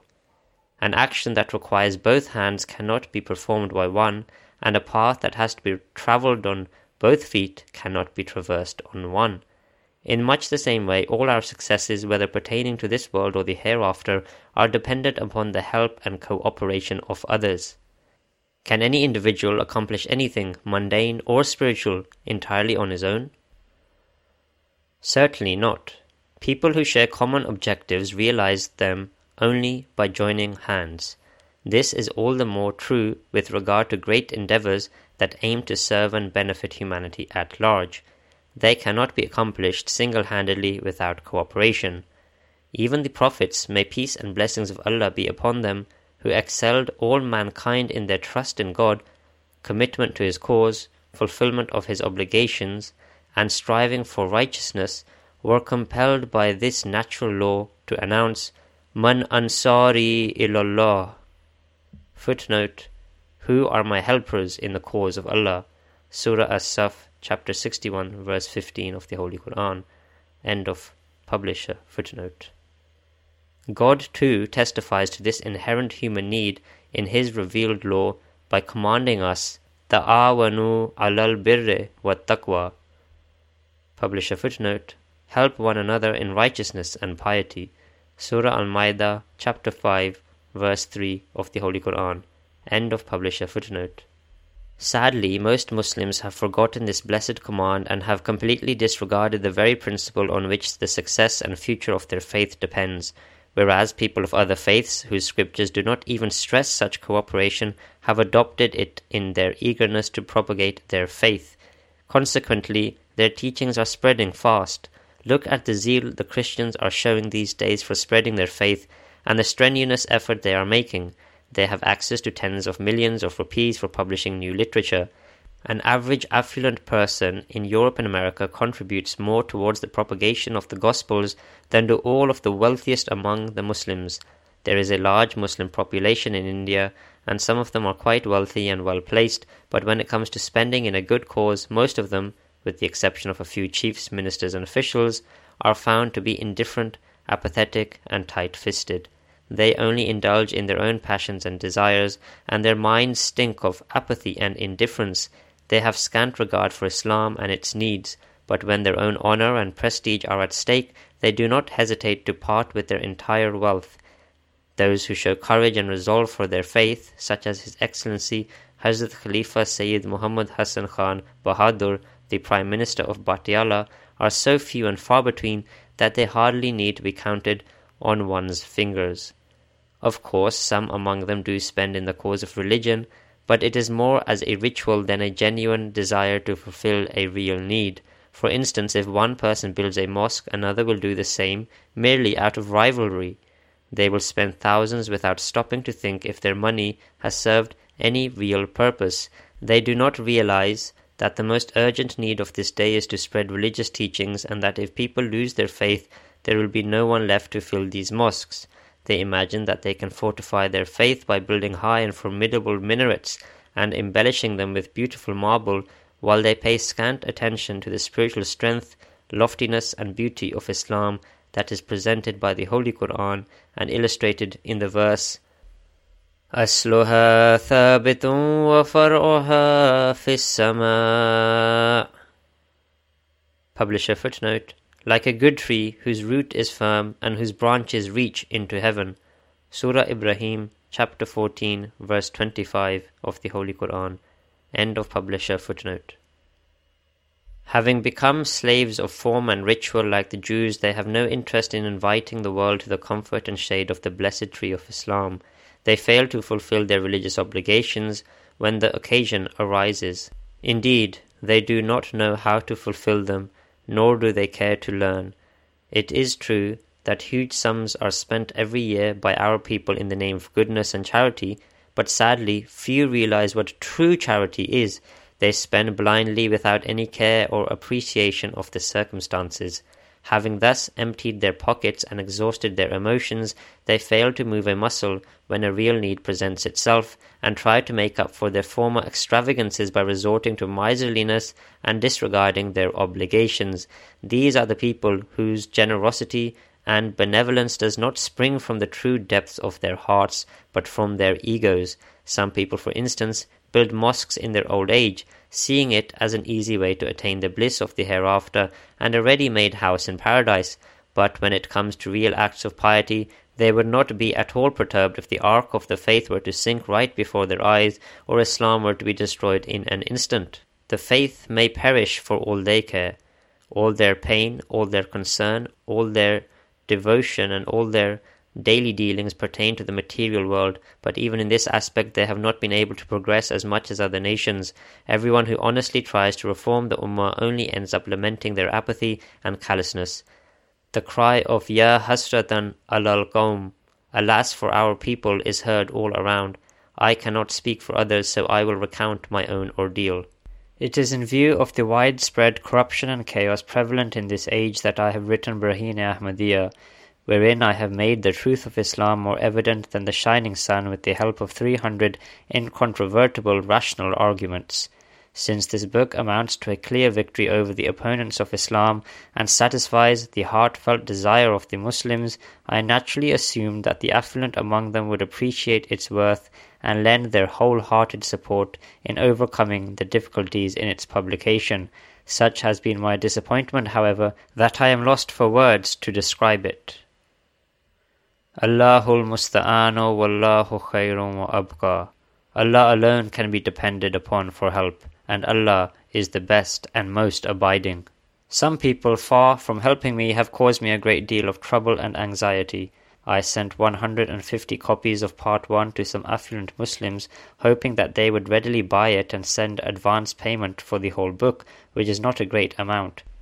Thus, this religious objective would be easily accomplished and countless people would benefit from it. Therefore, I wrote almost 150 letters apprising them of the situation, but with the exception of 2 or 3 generous souls, no one bothered to reply or return the books. The money spent on post is certainly lost, but if the books are not returned, it will seriously imperil the whole endeavour. It is a pity that, instead of help and cooperation, I have received injury at the hands of my brethren. If this is how they intend to defend Islam, then all efforts to serve the faith are doomed. I most humbly request these gentlemen that if they do not wish to make advance payments for the books, they should at least post them back to me. I will consider this a great favour and kindness on their part. Otherwise, the first part will have to be reprinted at considerable expense. These are not copies of some newspaper whose loss would make no difference. Each part of the book is indispensable, without which the whole remains incomplete. Dear brothers, I urge you in the name of God to do away with apathy and heedlessness and stay away from such indifference in matters of faith. Try to appreciate my difficulty. If I do not have all parts of the book, what am I supposed to give to the buyers, and how am I to ask them for the advance payment that is so crucial to the publication of the remaining parts? The entire project shall become stalled, and a religious objective that we all share will run into unnecessary difficulties. Man expects good from others. I expect no good from you. The least I can ask is, do not do evil unto me. I have also been distressed by the remarks of some unintelligent people who are in no position to make valid observations in matters of faith because of their ignorance and indifference.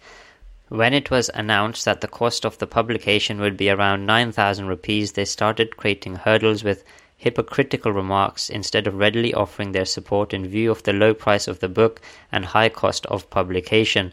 They have been questioning the need for this book in the presence of such a vast corpus of religious literature.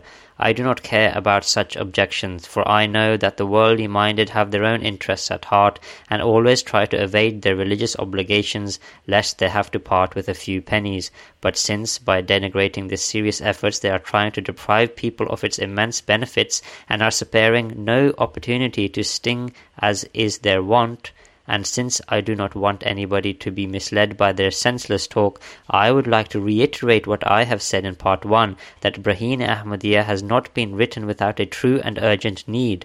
Had another book been able to fulfill the same objectives, I would have readily endorsed it and devoted myself to its propagation. In that case, it would have been pointless for me to sweat blood for so many years and to have wasted a cherished part of my life on something that had already been accomplished.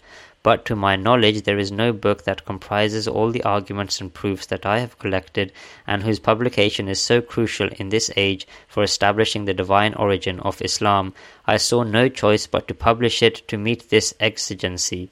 Let those who doubt produce a book like it, otherwise continuing with senseless talk and barring the creatures of Allah from a source of grace is a great sin. Bear in mind that the observation made above is no attempt at self-praise. If I have undertaken some research that the eminent scholars of the past did not, and if I have advanced arguments that they did not, it is only because every age has its own requirements. This neither elevates my humble position nor takes anything away from their lofty status.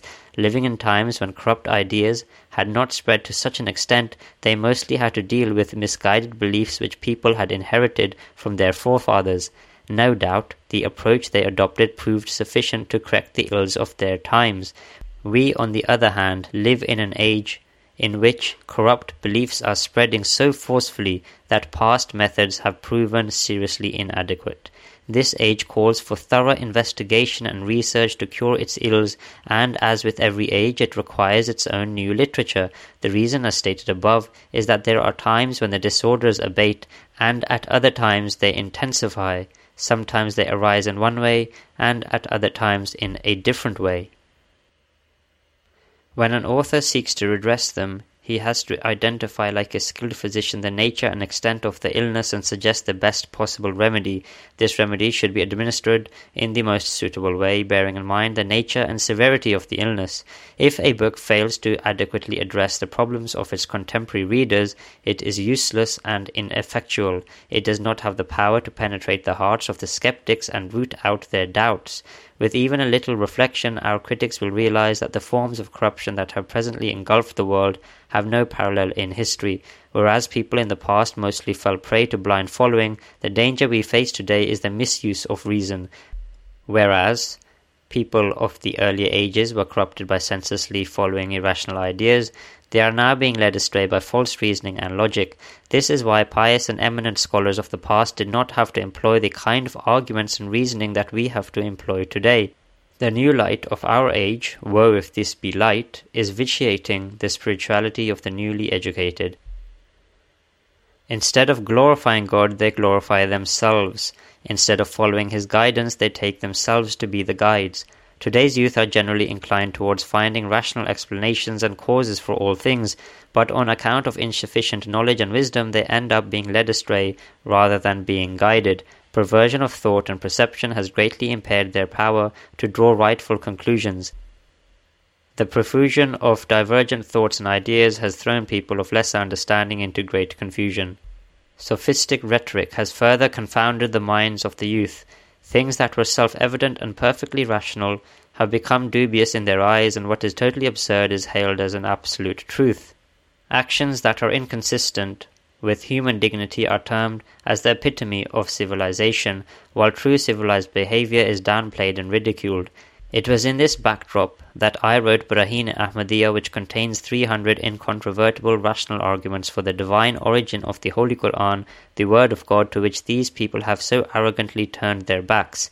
It is perfectly clear that he who is enchanted by reason can only be satisfied by reason, and he who is misled by reason can only be guided back by reason. Every believer ought to realize how this book, which comprises 300 rational arguments, will benefit mankind and dispel the doubts of all skeptics and reveal the light of Islam in all its glory and splendor. Only those who do not reflect upon the plight of the age, or ignore its ills and their consequences, or have no interest in faith, or bear no love for God and His Messenger ﷺ, will ignore such an important project. Friends, in these turbulent times, Islam can only stand its ground if it repels the besieging forces of misguidance with an equal force and defends itself against the enemy onslaught with the mighty power of truth. The pitch darkness that has engulfed the world will only be dispelled when a vast number of proofs in support of Islam enlighten the world and the rays of its truth spread in all directions.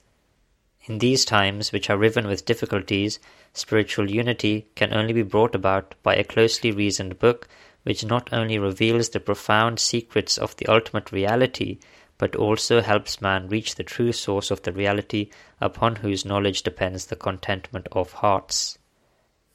Dear elders, it is extremely naive to think that we can defend our religion in this age without employing the most effective rational proofs and arguments. Look around and see how opinionated people have become, and how adversely the progress of rational sciences has affected their thinking. Educated people have developed a strange kind of liberalism. Their conceited hearts are devoid of the bliss that springs from simplicity, humility, and purity. Most of what they learn draws them away from religion, and many, on account of their compounded ignorance, try to assume the role of philosophers even before they have learnt to undertake proper research. Have mercy on your children, your community, and your countrymen, and pull them towards the truth and rectitude before they are irretrievably drawn into falsehood. You will thus be doing great service to your children, and the world too will find out that in comparison with Islam, the other religions are devoid of substance. The divine law of nature teaches us that effort and striving is most often the means to success, and that those who are neglectful and indolent remain, for the most part, deprived and unfortunate. If you strive to spread the truthfulness of Islam, which is truth, God shall never allow your efforts to go in vain. He has blessed us with hundreds of incontrovertible proofs for the truth of Islam, whereas our opponents are empty-handed, and He has established us on the truth, while others rest on falsehood. They cannot even remotely imagine the kind of genuine enthusiasm that a righteous person has for demonstrating the glory of the one God. And yet, relentless effort is something so effective that the followers of falsehood can also sometimes reap benefits from it. Their efforts, like those of a persistent thief, can bear fruit once in a while.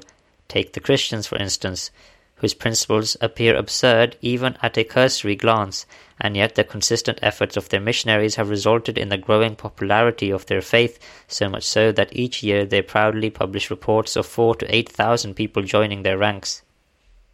The latest estimates of Christian conversions given by Father Hacker of Calcutta are worrying, to say the least. He writes that whereas there were only 27,000 Christians in India 50 years ago, the number has now risen to 500,000. Inna lillahi wa inna ilayhi raji'un. To Allah we belong, and to Him shall we return. Publisher footnote: a phrase from the Holy Quran which is recited by Muslims to express their deepest pain. End of publisher footnote. Elders of Islam, do you await a time of an even greater spread of misguidance? There was a time when Islam was the living illustration of the Quranic verse, يَدْخُلُونَ فِي دِينِ اللَّهِ أَفْوَاجًا. Publisher footnote: men entering the religion of Allah in troops. Surah An-Nasr, chapter 110, verse 3. End of publisher footnote. And look at what is happening today. Do your hearts not bleed at this calamity, and are you not overwhelmed by anguish? O men of knowledge and wisdom, it is not so hard to understand that the corruption that has resulted from religious ignorance can only be eliminated through the spread of religious knowledge. It is with this objective in mind that I have written Braheen Ahmadiyya, wherein I have demonstrated the truth of Islam so unequivocally that it will bring final victory to Islam in all the long-standing disputes. Also remember that the appeals that I have made for assistance in its publication are solely for the benefit of all Muslims. It is obvious that a book whose publication cost runs into thousands and whose price has been fixed at less than half of its actual cost, from 25 to 10 rupees, so as to make it easily accessible to the Muslims, cannot be published without the help and cooperation of generous Muslims. I pity those who, in response to my appeals, say that they will buy the book only after all its parts have been published. They should bear in mind that this is not some kind of business enterprise. I have no interest in their money, except in so far as it helps the cause of Islam. Now is the time to help when it is needed. Offering help afterwards will be like administering medicine to one who has already recovered. It would not merit any reward. One is left to wonder how the love of the faith has disappeared from people's hearts. They spend thousands for their own honor and prestige without giving it a second thought, but start making all kinds of excuses to avoid serving the matters pertaining to faith, the ultimate objective of this transitory existence. They profess to believe in God and the hereafter, but the truth is that in reality they neither believe in God nor in the hereafter. If they were to consider for a moment as to how much, out of their God-given wealth, they have spent for the gratification of their own egos in a year, and compare it with what they have spent for the sake of God towards the welfare of mankind in the entire course of their lives, the realization of their own duplicity will put them to shame. But who will bother to reflect in this way, and who can remove the veils that cover the hearts? وَمَنْ يُضْلِلِ اللَّهُ فَمَا لَهُ مِنْ هَادٍ. Publisher footnote: and he whom Allah lets go astray shall have no guide. Surah Ar-Ra'd, chapter 13, verse 34 of the Holy Quran. End of publisher footnote. It was in view of such parsimonious and worldly-minded people that some of my revered friends who, you can rest assured, are ardent lovers of the faith, being human, have suggested that it was perhaps not a good idea to write a voluminous book that would require so much money to publish. I humbly submit to them that if I had omitted to record hundreds of truths and verities that have caused the book to gain such volume, its very purpose would have been defeated. As far as the question of raising the funds is concerned, my friends need not alarm me. Let them know that I have greater trust in my omnipotent and magnanimous Lord than a close-fisted miser has in his coffers, whose keys are tucked away in his pocket. God, who has power over all things, will defend his faith and his oneness. He will come to the aid of his servant. Alam ta'lam anna Allaha ala kulli shay'in qadir. Publisher footnote. Dost thou not know that Allah has the power to do all that He wills? Surah Al-Baqarah, chapter 2, verse 107 of the Holy Quran. End of publisher footnote. Publisher footnote. I am under the constant protection of the Almighty. Frighten me not with the parsimony of the weak. End of publisher footnote. Printed at Safir-e-Hind, Amritsar. Preface, and some important matters which are produced below. Firstly, with utmost respect and humility, I would like to reassure everyone who adheres to a faith or creed different from mine that my purpose in writing this book is not to injure anyone's feelings or to provoke unnecessary controversy. My sole concern and heartfelt desire is to demonstrate the truth and rectitude and lay it bare for all to see. I would have been quite happy to confine myself to my own faith and avoid discussing the beliefs of my opponents, but the problem is that a thorough scrutiny and comprehensive discussion of true principles and arguments is not possible without exposing the falsity of all creeds opposed to the right path. I therefore had no choice but to mention them and to remove the doubts created by them. Evidently, truth cannot be established without answering the objections of the opposing party. For instance, if the existence of the Creator were under debate, it could not be concluded without systematically eliminating all the false beliefs held by the atheists. Similarly, when we argue that God is the creator of souls and bodies, it is necessary to rebut the misconceptions of the Arya Samaj, who deny the creative powers of God. Author footnote. Arya Samaj is a new Hindu sect whose leader and founder is a Pandit by the name of Dayanand. The reason why I call it a new sect is that all the principles it adheres to and all the doctrines it imputes to the Vedas are generally not found in any ancient Hindu sect or in the Ved Bhash and other reference works. It is rather an amalgamation of miscellaneous ideas, some the product of the Pandit's own imagination and others taken haphazardly from various religious texts. Such are the tactics that characterize this sect. Their first and foremost belief is that Parameshwar, God, is not the creator of matter and souls. Rather, that all of these things are eternal and self-subsisting like Parameshwar himself and are their own gods, so to speak. Parameshwar, they believe, is someone who has come into power through luck or gallantry and rules over things that are much like himself and without which he would be nothing. They consider the souls, spirits and the building blocks of matter to be so completely independent of Parameshwar that it would make no difference to them even if he were believed to be dead. We seek refuge with Allah from such senseless doctrines. The author. End of footnote. Moreover, we shall also have to remove the doubts entertained by the Brahmo Samaj when we set down arguments of the need for divine revelation. Besides, it has also been confirmed by experience that unless the present-day opponents of Islam are made to realize the irrational and fallacious nature of their dogmas, they tend to pay no heed to the truth of Islam, no matter how brilliantly its truth shines upon them. Under these circumstances, it is not only permissible but the demand of honesty, fairness and sympathy that we discuss other faiths in a comprehensive manner and mince no words in an endeavour to dispel their doubts and expose the falsity of their creeds.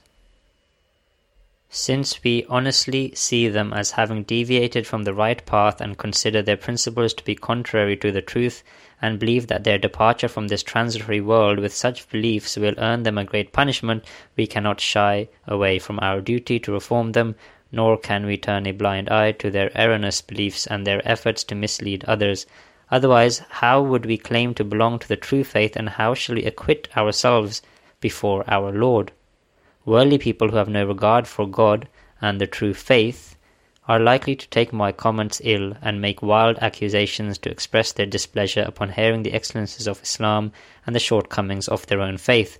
But I do hope that there will be many seekers after truth who will find the right path through this book, and will bow down in gratitude to God, who will teach and reveal to them what He has taught and revealed to me.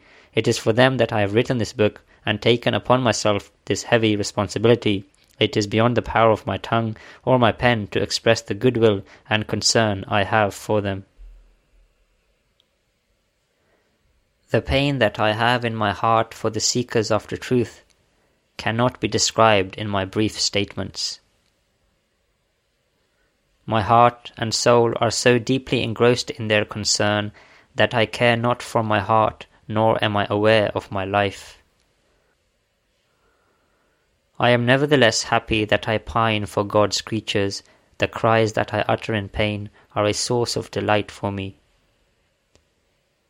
My purpose, yearning, and heartfelt desire is to serve humanity. This is my job. This is my faith. This is my habit, and this is my way of life. I do not venture into this path of admonition and good counsel on my own will. Goodwill for humanity keeps pulling me forward. What is the worth of empty words in the spirit of human sympathy? Were I to offer 100 lives in ransom, I would feel inadequate and apologetic. Finding the world in darkness, I pray to my Lord, may He grant my prayers of the small hours of the night.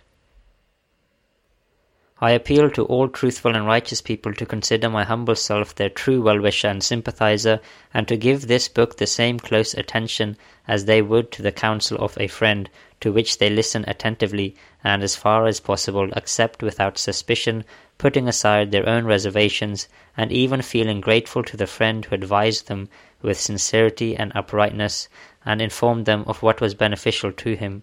This is what I expect from the elders and learned scholars of all faiths.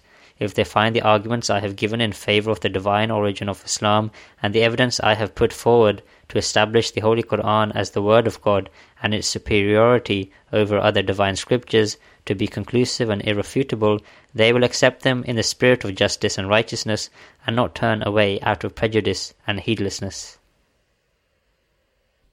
Author footnote.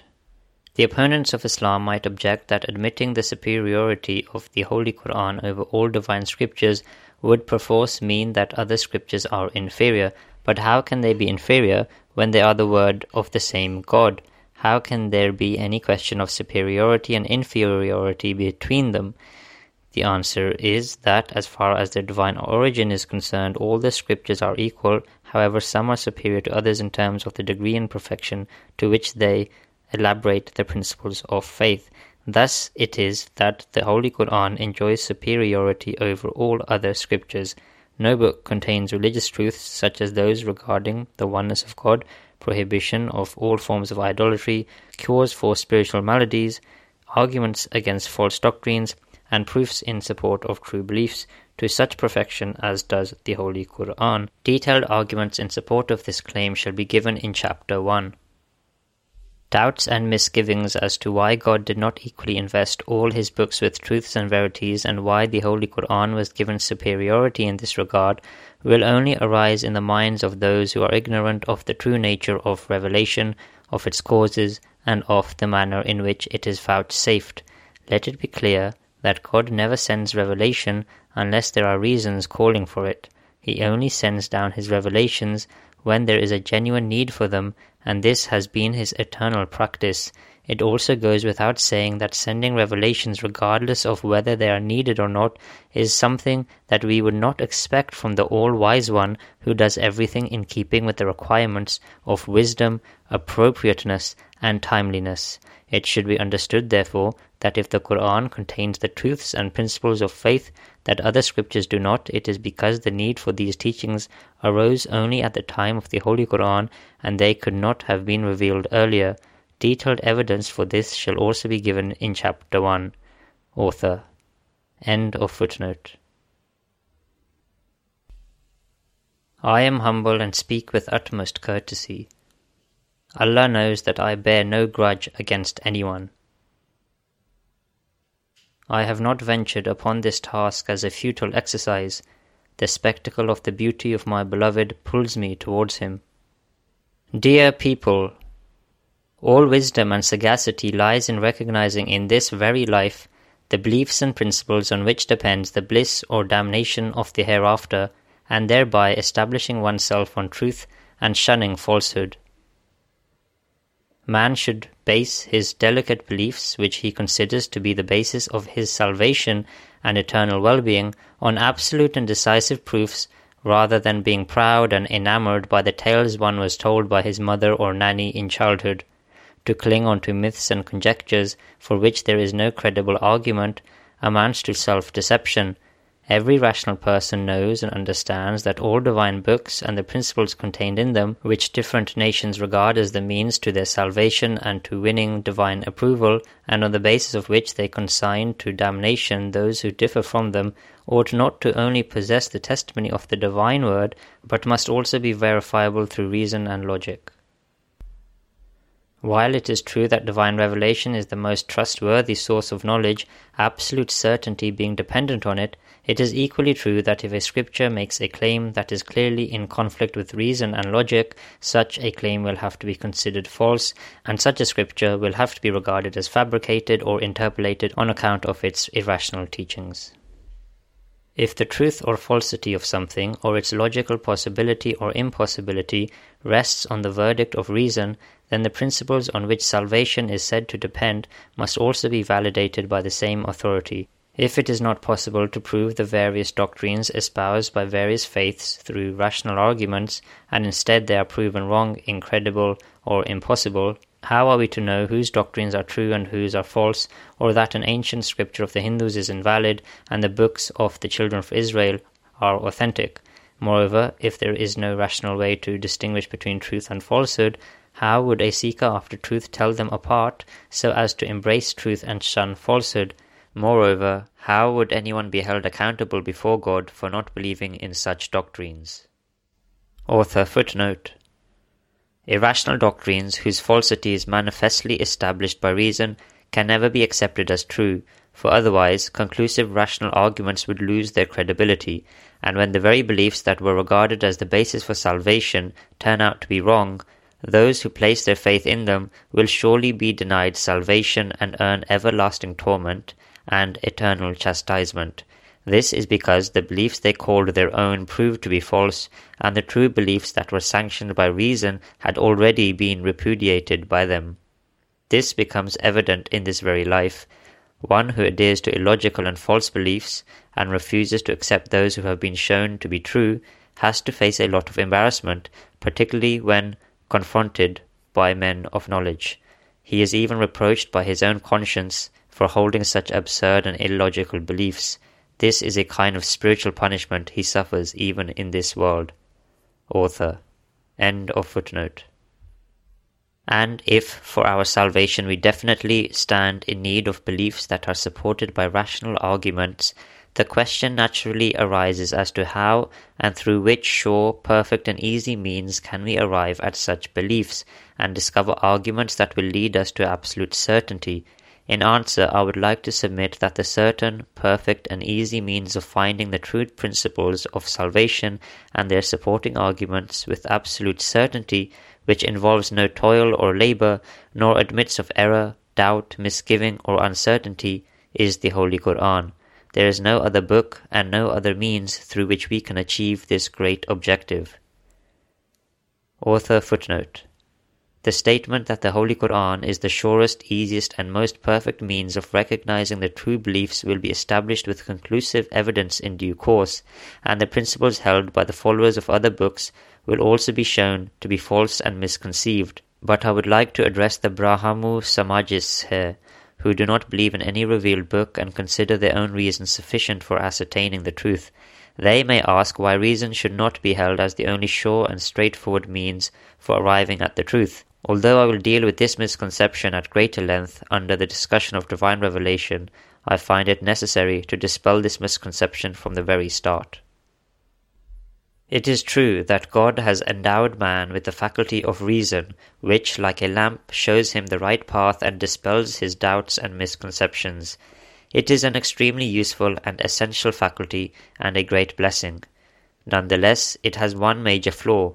It cannot, on its own, take us to the level of absolute certainty with respect to the true nature of things, for absolute certainty consists in knowing things as they actually are. The best that reason can do is to postulate the need for something to exist, but it cannot go further and confirm that it does indeed exist.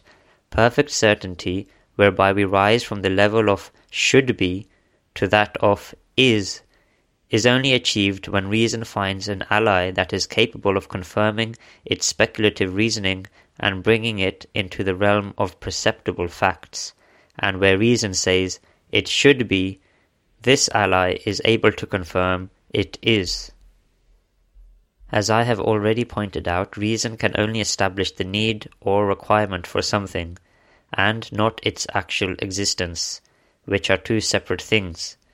Anyhow, reason requires an ally to make up for its imperfect and hypothetical claim of should be with the confirmatory is by revealing things as they actually are. Hence, the ever-merciful and noble God, who desires to lead man to the level of absolute certainty, has fulfilled this need by providing human reason with many allies.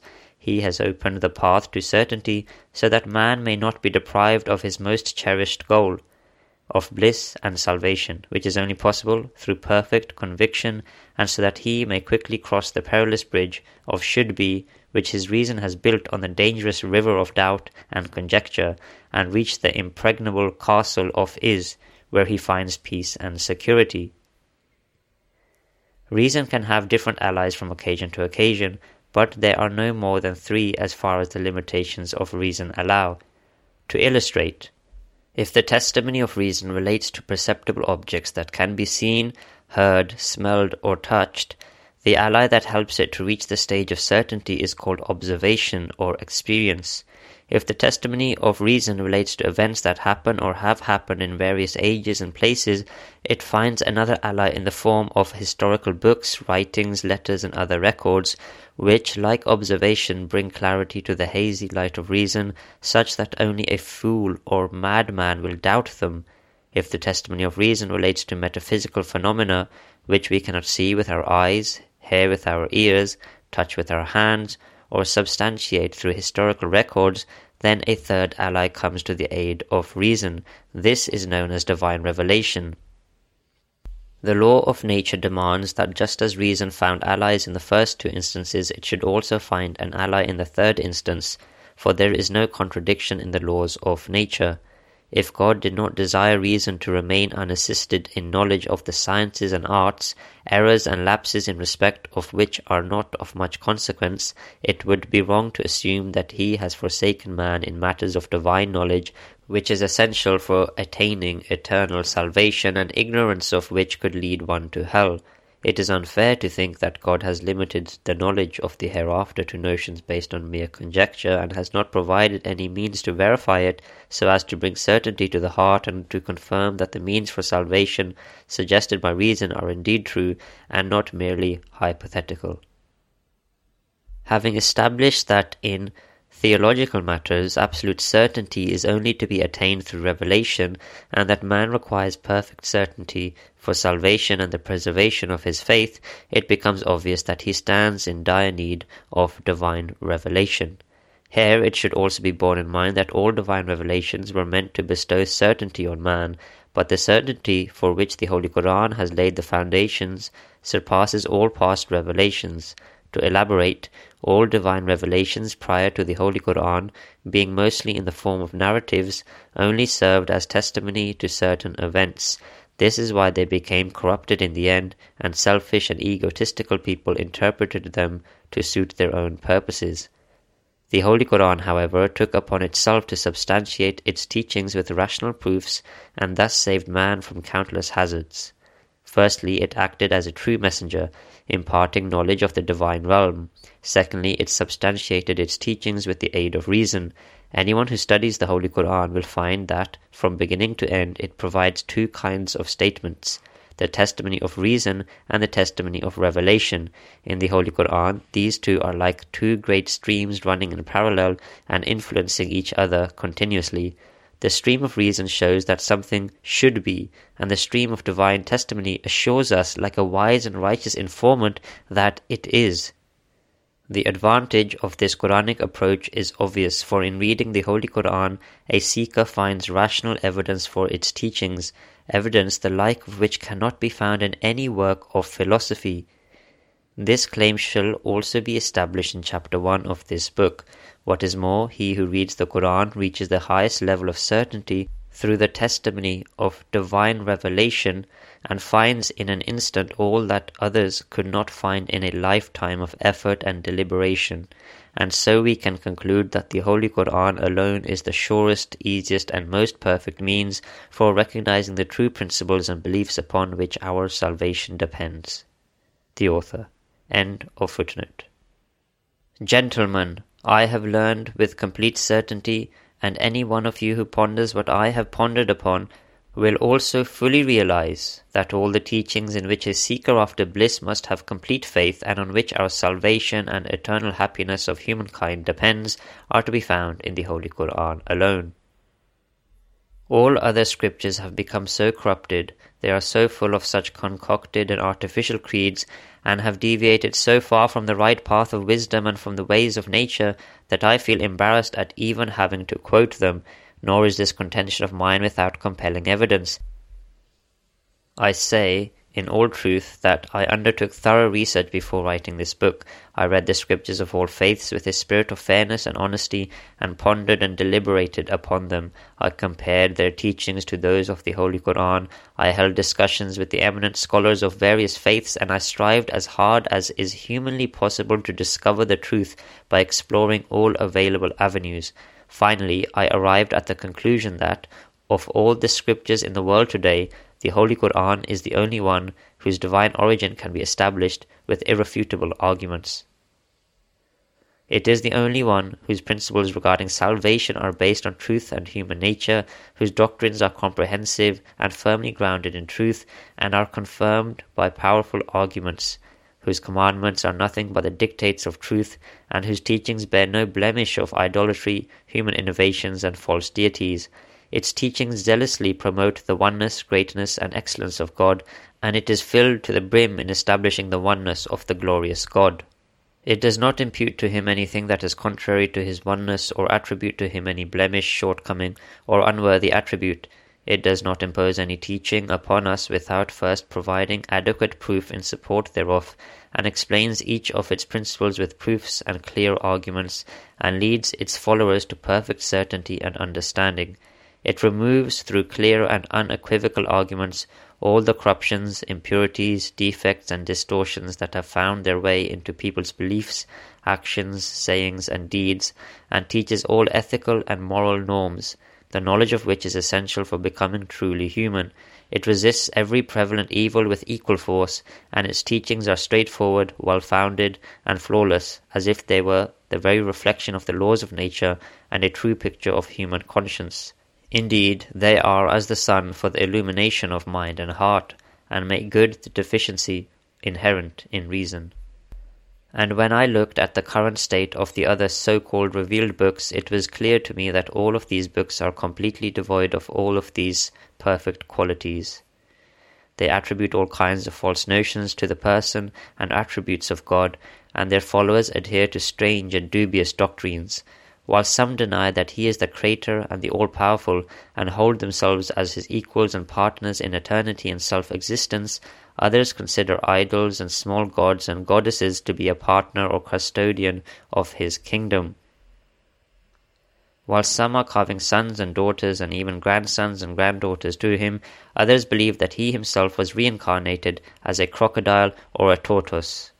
Thus they vie with one another in presenting his perfect being as a most unfortunate being who could not even acquire the perfection and excellence that reason expected of him. Dear brothers, to be brief, when I found people mired in such false beliefs and lost in such darkness, My heart trembled, and my whole being was shaken to its foundations, and I took it upon myself to write this book for their guidance.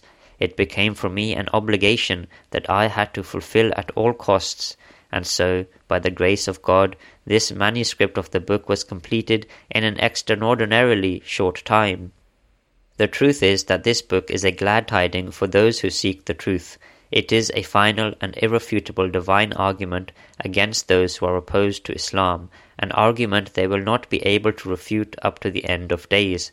For this reason I have also included an announcement for a reward of 10,000 rupees to complete the argument against all those who oppose and deny the truth of Islam, so that they may be left with no excuse to stubbornly hold on to their false beliefs and doctrines. O seeker of truth and rectitude, read this book with attention and care. Were you to take one caring glance at my book, you will realize that this is the path that leads to paradise. But the condition is justice and honesty, because justice is the key to wisdom. Two things are the guardians of all affairs, material or spiritual, an enlightened heart and a keen and penetrating mind. He who is wise and just will not accept anything except the true and straight path. He denies not the path that is pure and straight, and turns not away from the veritable and fair. Once he has witnessed something with truthfulness, he does not insist on a stubborn denial. O you who wish to reach the castle of salvation, only righteousness will carry you there. Be with the truth and let truthfulness abide your heart. Be not attracted to falsehood like the ill-natured. Never become the lover of an ugly one, even if beauty disappears entirely from the world. It is better to leave the land untilled and bare than sowing the seed of thorns and prickly herbs. If your mind were to open to see reason, you would seek the path of God with humility and submission. Then you would seek him with a sincere heart and would not be unmindful of him even in your dreams. Then you would not find a moment's rest until you found him and of his existence became aware. Death awaits you, and your existence is no more than a bubble, and yet you sleep on carelessly.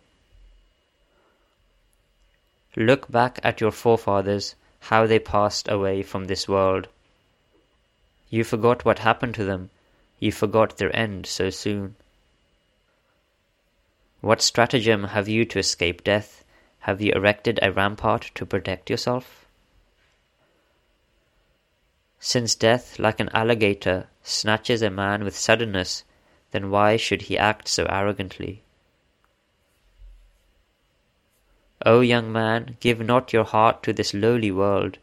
Its fanfare will disappear all of a sudden.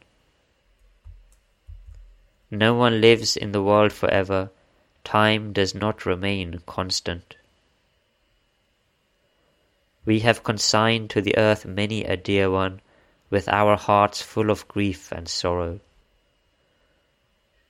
Having buried so many ourselves, why should we not remember the day of our own death? Why should we forget their memories? We are not made of steel or bronze. O enemy of mine, fear the wrath of God, for the chastisement of my Lord is hard to bear. For not fearing the omnipotent God, countless nations and towns were destroyed. No sign was left of their arrogant dwellers, not to speak of signs, not even a bone survived. Wisdom is that a man should live in fear, or else calamity after calamity would come upon him. To be dead is surely better than to live a life of sin and wickedness. Come and tread the path of justice.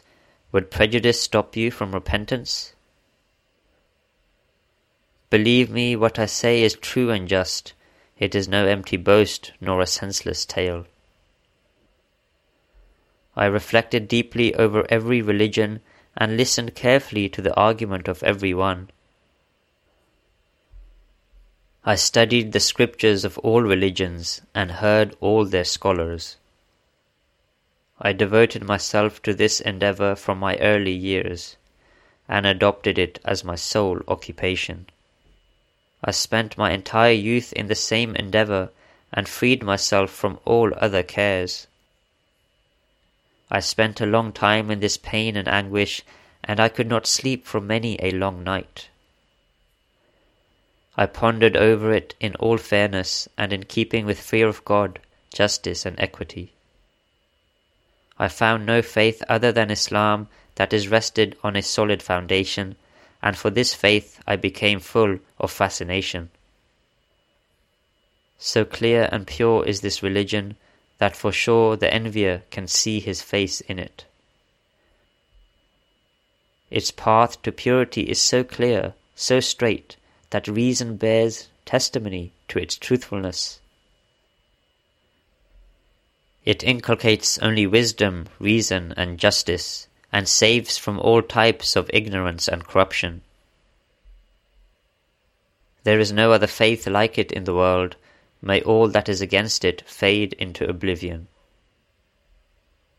Its teachings, on which rests salvation, are as convincing as the shining sun in their truthfulness and firmness. The teachings of others are also obvious. No effort can conceal them. If the non-Muslims had the knowledge, they would have protected the faith of Islam by laying down their lives. Muhammad is the most magnificent imprint of the divine light. None like him can ever be born on the face of the earth. Every land was devoid of truth, like the night, pitch dark. God sent him and spread the truth. A new life was breathed into the earth by the advent of that leader. He is a flourishing and productive tree of the garden of purity and perfection, and all his progeny are like red roses. Secondly, may I submit that anyone who wishes to reply to this book must respond in two ways as per the conditions laid down in the challenge in part 1. They must produce arguments from their own scriptures for comparison with the arguments of the Holy Quran, and must also refute the arguments I have given. If they fail to present comparable evidence from their own scriptures and focus entirely on countering my arguments, it will be taken to mean that they are totally incapable of providing evidence for the divine origin of their book. Bear in mind that it is indeed my heartfelt desire that someone who does not agree with my claim that the Holy Quran is the actual word of God, is superior to all other scriptures, and is peerless in giving proof of its own truth, should write in support of this contention.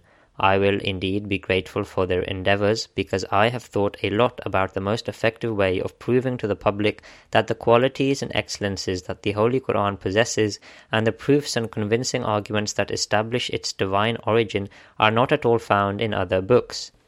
After long deliberation, I have concluded that there can be no better way than this, that someone should come forth with evidence similar to what I have offered for the divine origin and superiority of the Holy Quran in support of his own book, and publish a treatise on the subject.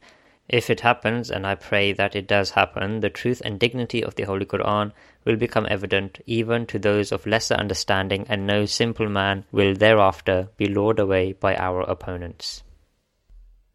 And if the author of a rebuttal to my book happens to be someone who does not believe in any divine scripture, for instance, a Brahmo Samajist, it shall suffice for him to refute my arguments one by one and provide rational proofs in support of his own views.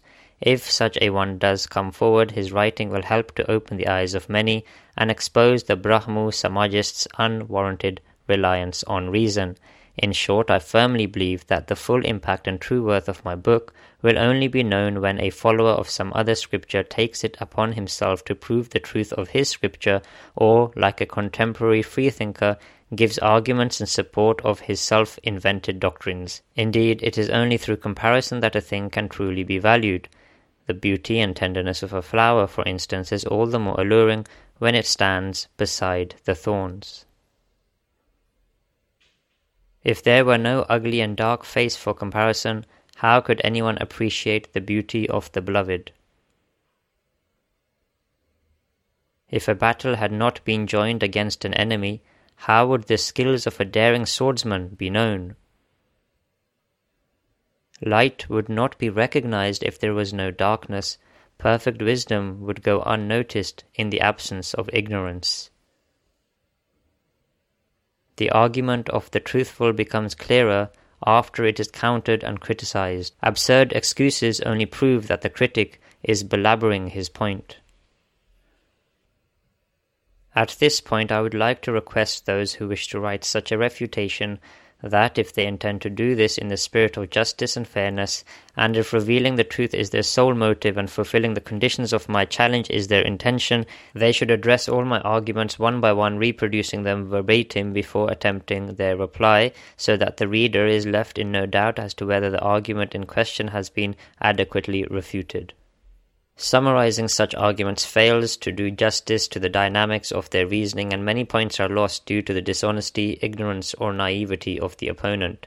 Often the process of selection and abridgment totally undermines the intent of the original writer.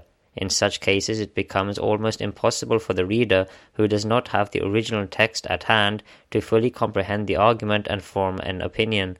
Since this is a high-ranking book and promises a substantial reward to anyone who is able to fully refute its arguments, it is futile and ill-advised to resort to deception and falsehood in trying to counter it. I therefore reiterate and emphasize that only that person will be considered honest and seen to have fulfilled the conditions of the challenge who quotes my arguments word for word in the same order as I have written them. Thirdly, let it also be clear to everyone that all the arguments contained in this book, whether they relate to the divine origin of the Holy Quran, or the truthfulness of the prophethood of Khatamul Anbiya, the seal of the prophets, may peace and blessings of Allah be upon him, or to the excellences and beauties of the Holy Quran, and the clear evidence that it is revealed by God, or to any other matter, have been taken from the same book, the Holy Quran. This means that both the claim and the arguments in its support have been derived from the Holy Book.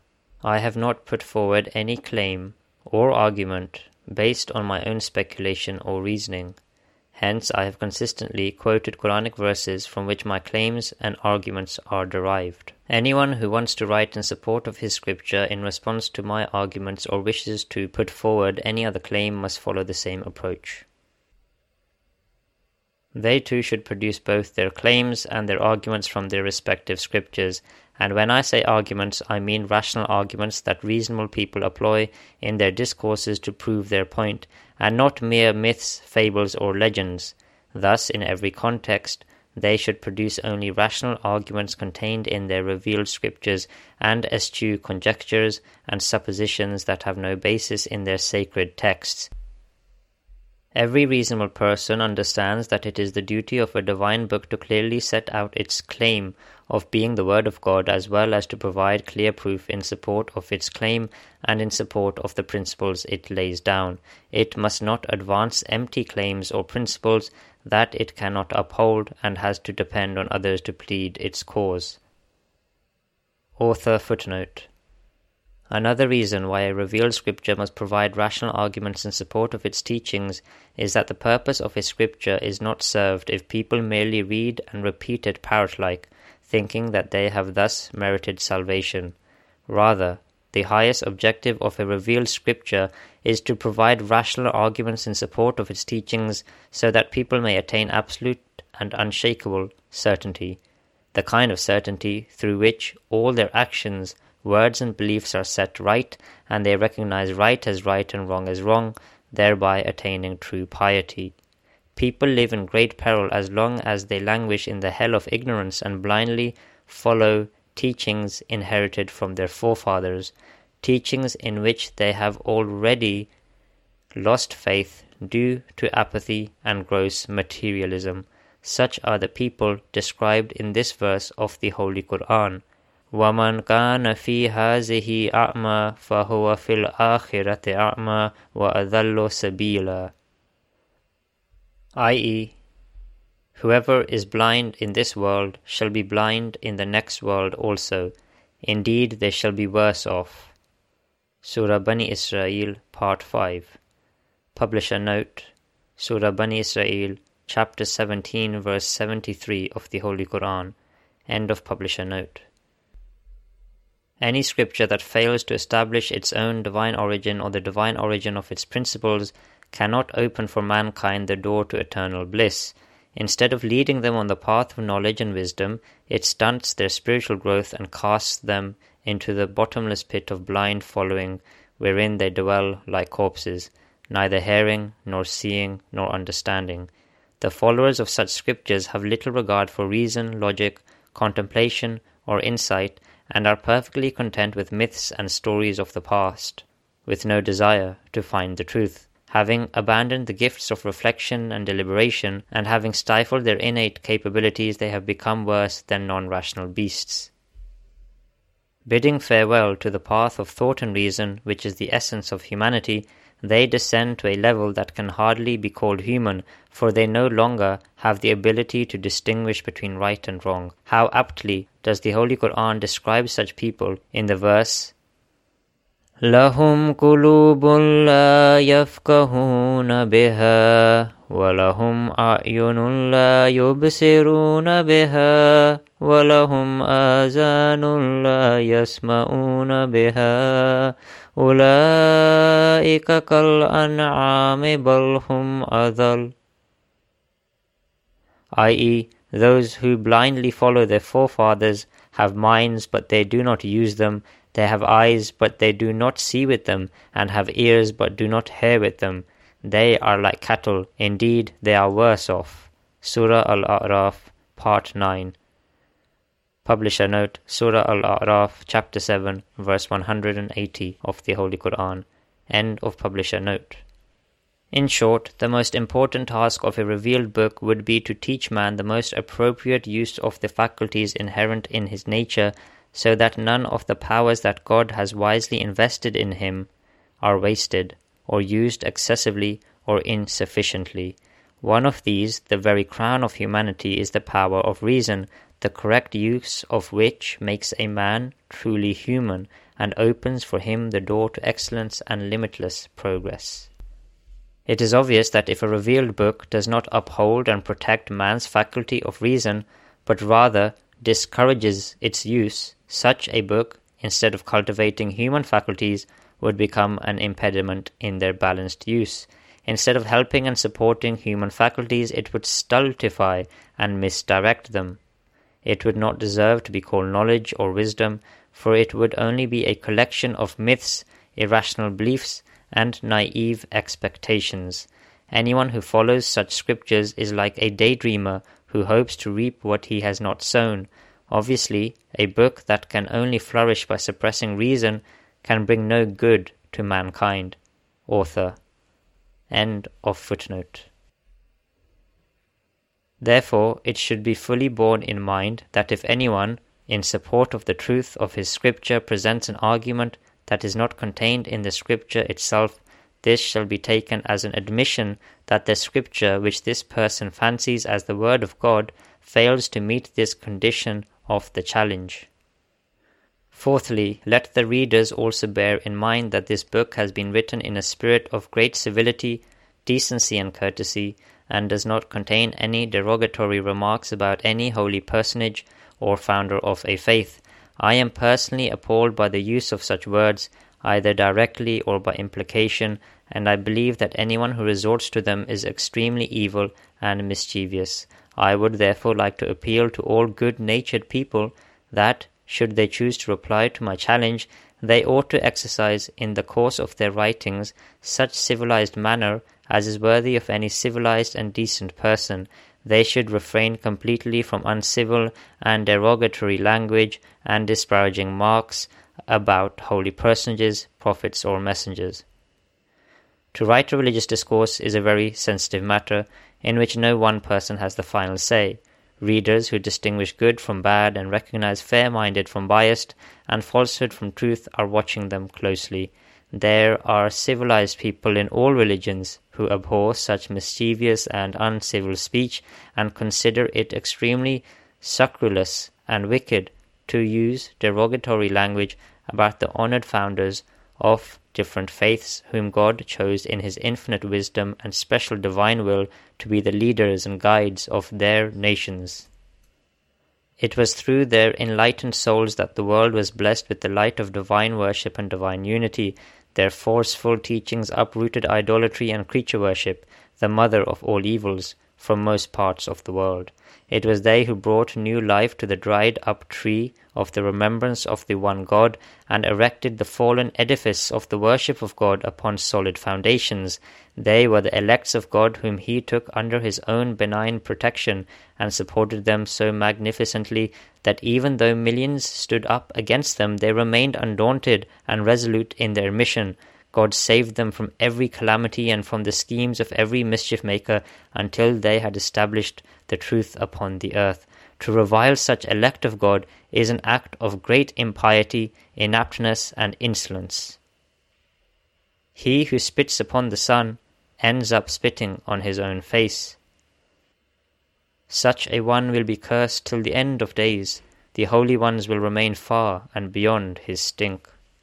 It is not without reason and special significance that I remind people to be courteous and cautious in the use of their words. I can call to mind many who consider it a great virtue to disparage prophets and messengers. The kind of language they use against them only serves to expose the baseness of their own nature. I have studied the matter in depth and have discovered two reasons for such behavior. It is either because they are incapable of sane and rational discourse, or because they are simply confounded by the arguments and objections of a man of truth and find refuge in turning intellectual debate into one of mockery and ridicule. Having failed in other ways, they seek to establish their reputation among their ilk in this manner, and having set themselves up as the leaders and teachers of their people, they try to hold on to this role by exhibiting greater prejudice and obduracy than their followers. To be honest, they are not wholly to be blamed for this, as they are sunk deep in ignorance and prejudice. They neither fear God nor care about faith, truth, and rectitude, and it is only the rotten world for which they lust. Abuse and slander is all that can be expected from them, insomuch as they are indifferent to God and are without shame or modesty, and are bent upon denying the truth under any circumstances. They can hardly speak or write anything else. Apart from those who are bereft of civility and the spirit of inquiry, author footnote, the average Christian is also not immune from this criticism. In addition to the personal grudge these people harbour against Hazrat Khatamul Anbiya, the seal of the prophets, may peace and blessings of Allah be upon him, they also do not revere any of the prophets apart from Hazrat Masih, Jesus, may peace be upon him, the way they ought to be revered. From the very moment a person is baptized and takes Hazrat Isa, Jesus, to be the special Son of God, his tongue is loosened against all prophets. Matters have been made even worse by certain gospel statements in which all prophets prior to Hazrat Masih, Jesus, may peace be upon him, are described as thieves and robbers. Such conceited remarks could never be attributed to a righteous person, let alone Jesus, who was so meek, humble, and selfless that he did not allow anyone to call him good. How then could such haughty and disparaging words be attributed to him? No doubt, if we call God's noble prophets thieves and robbers, we ourselves would be 1,000 times worse. If the hearts upon which holy revelation descended were not holy, how could they be deemed fit to receive the holy revelation? Maligning God's chosen ones is nothing but a cruel attempt at deception. It is pitiful indeed that the very people who are in thrall to their egos and are engrossed in what is wholly mundane should utter derogatory remarks about the elect of God. Brothers, you must believe the prophets to be holy, virtuous, and perfect, so that the books that descended upon them may also be regarded as holy. For how could the holy books be revealed to impure hearts? Can the datura, stratmonium plant, bear grapes, or can the akh, swallowwort, produce figs? If you find the water of a spring pure and clean, then its source must also be considered pure and clean. Moreover, if those prophets were not God's most loyal and righteous servants, this would expose God to the objection that he is unable to tell a true gem from a false one. In that case, it would have to be admitted, God forbid, that like the evil-disposed people, God is in league with thieves and robbers. Just think whether these holy people who act as bridges between God and man and spread heavenly light in the world ought to be perfect or imperfect, truthful or liars. If the prophets themselves failed in their final objective, which was to establish people on true doctrines and appropriate conduct, who would have listened to them, and how could their words have had any effect? To them even the illiterate would retort, "Physician, heal thyself."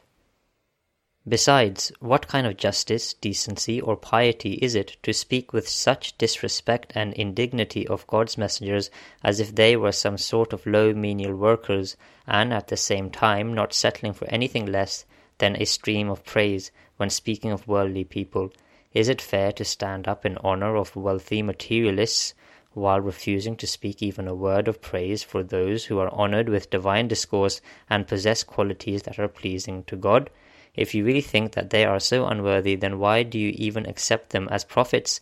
Why do you not reject their prophethood altogether? The fact is that all these calumnies against the prophets are rooted in your ignorance of the true value of divine revelation. You imagine it to be a worldly office like that of a judge, collector of revenue, or a horseman, which in a dysfunctional government can be acquired through bribery, with no questions asked as to one's character or merit, or like a post that the authorities want filled by someone who can do the work even if he meets just the minimum standard of good character and has only limited abilities. This happens because such jobs are so lowly and insignificant that absolute honesty, good character, or good disposition are not a requirement for such jobs. But, brothers, you are gravely mistaken. Divine revelation, which is God's own holy word, is only granted on condition of utmost purity and perfect ability of the recipient.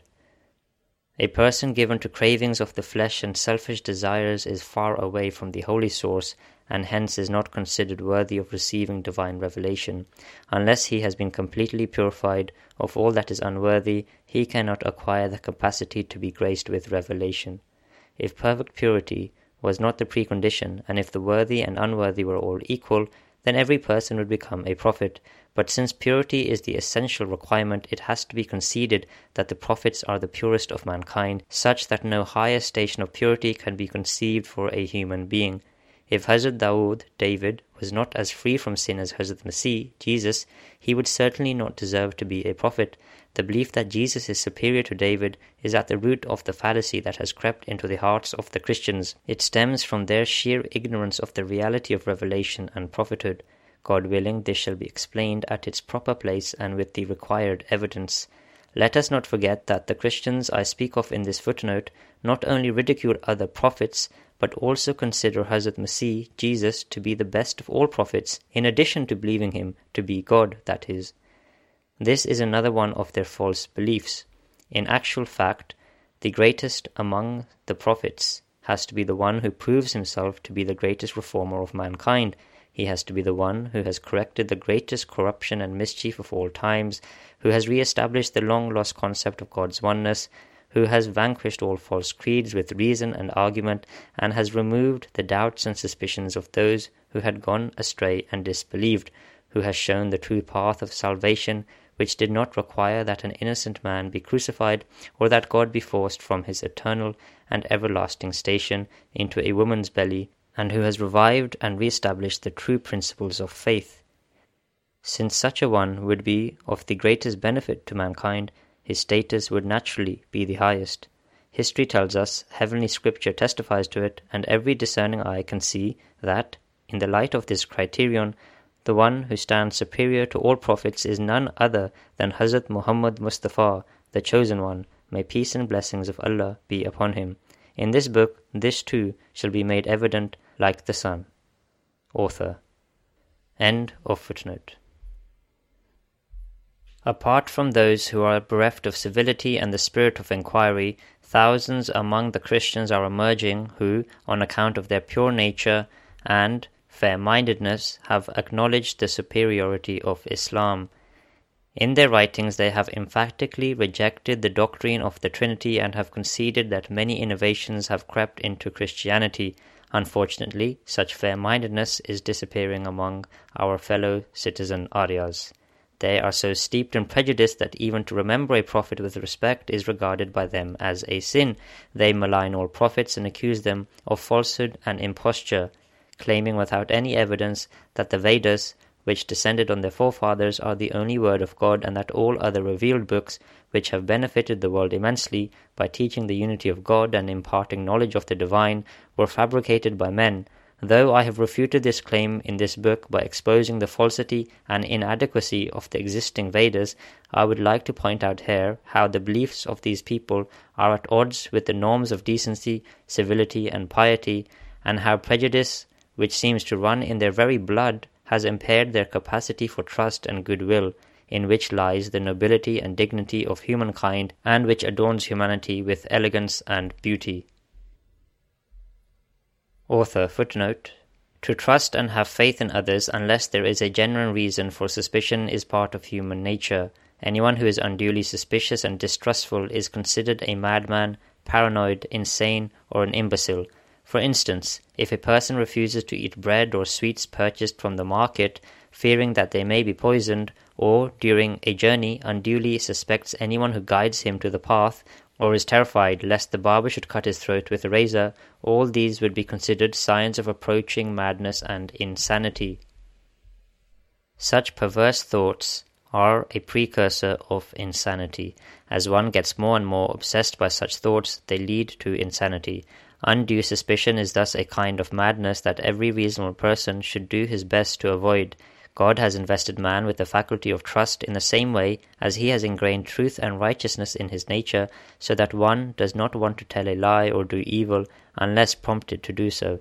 Had man not been blessed with a trusting nature, he would have been deprived of all the benefits of truthfulness and righteousness upon which rest the entire fabric of society and culture, and on which all domestic and national affairs are poised.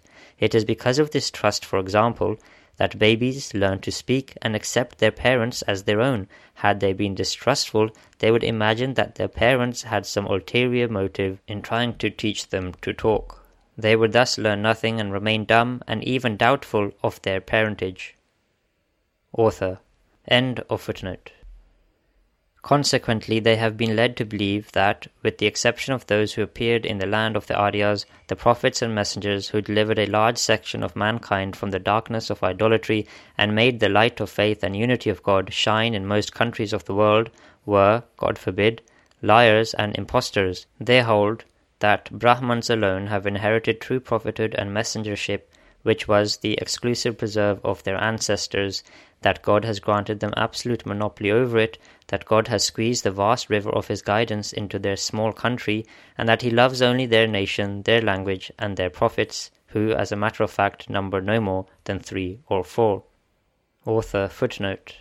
It is impossible to tell who were the actual recipients of the books that the Hindus today revere as the Vedas, and which they call Rig, Yajur, Sham, and Atharvan, also known as Rich, Yajash, Saman, and Atharvana.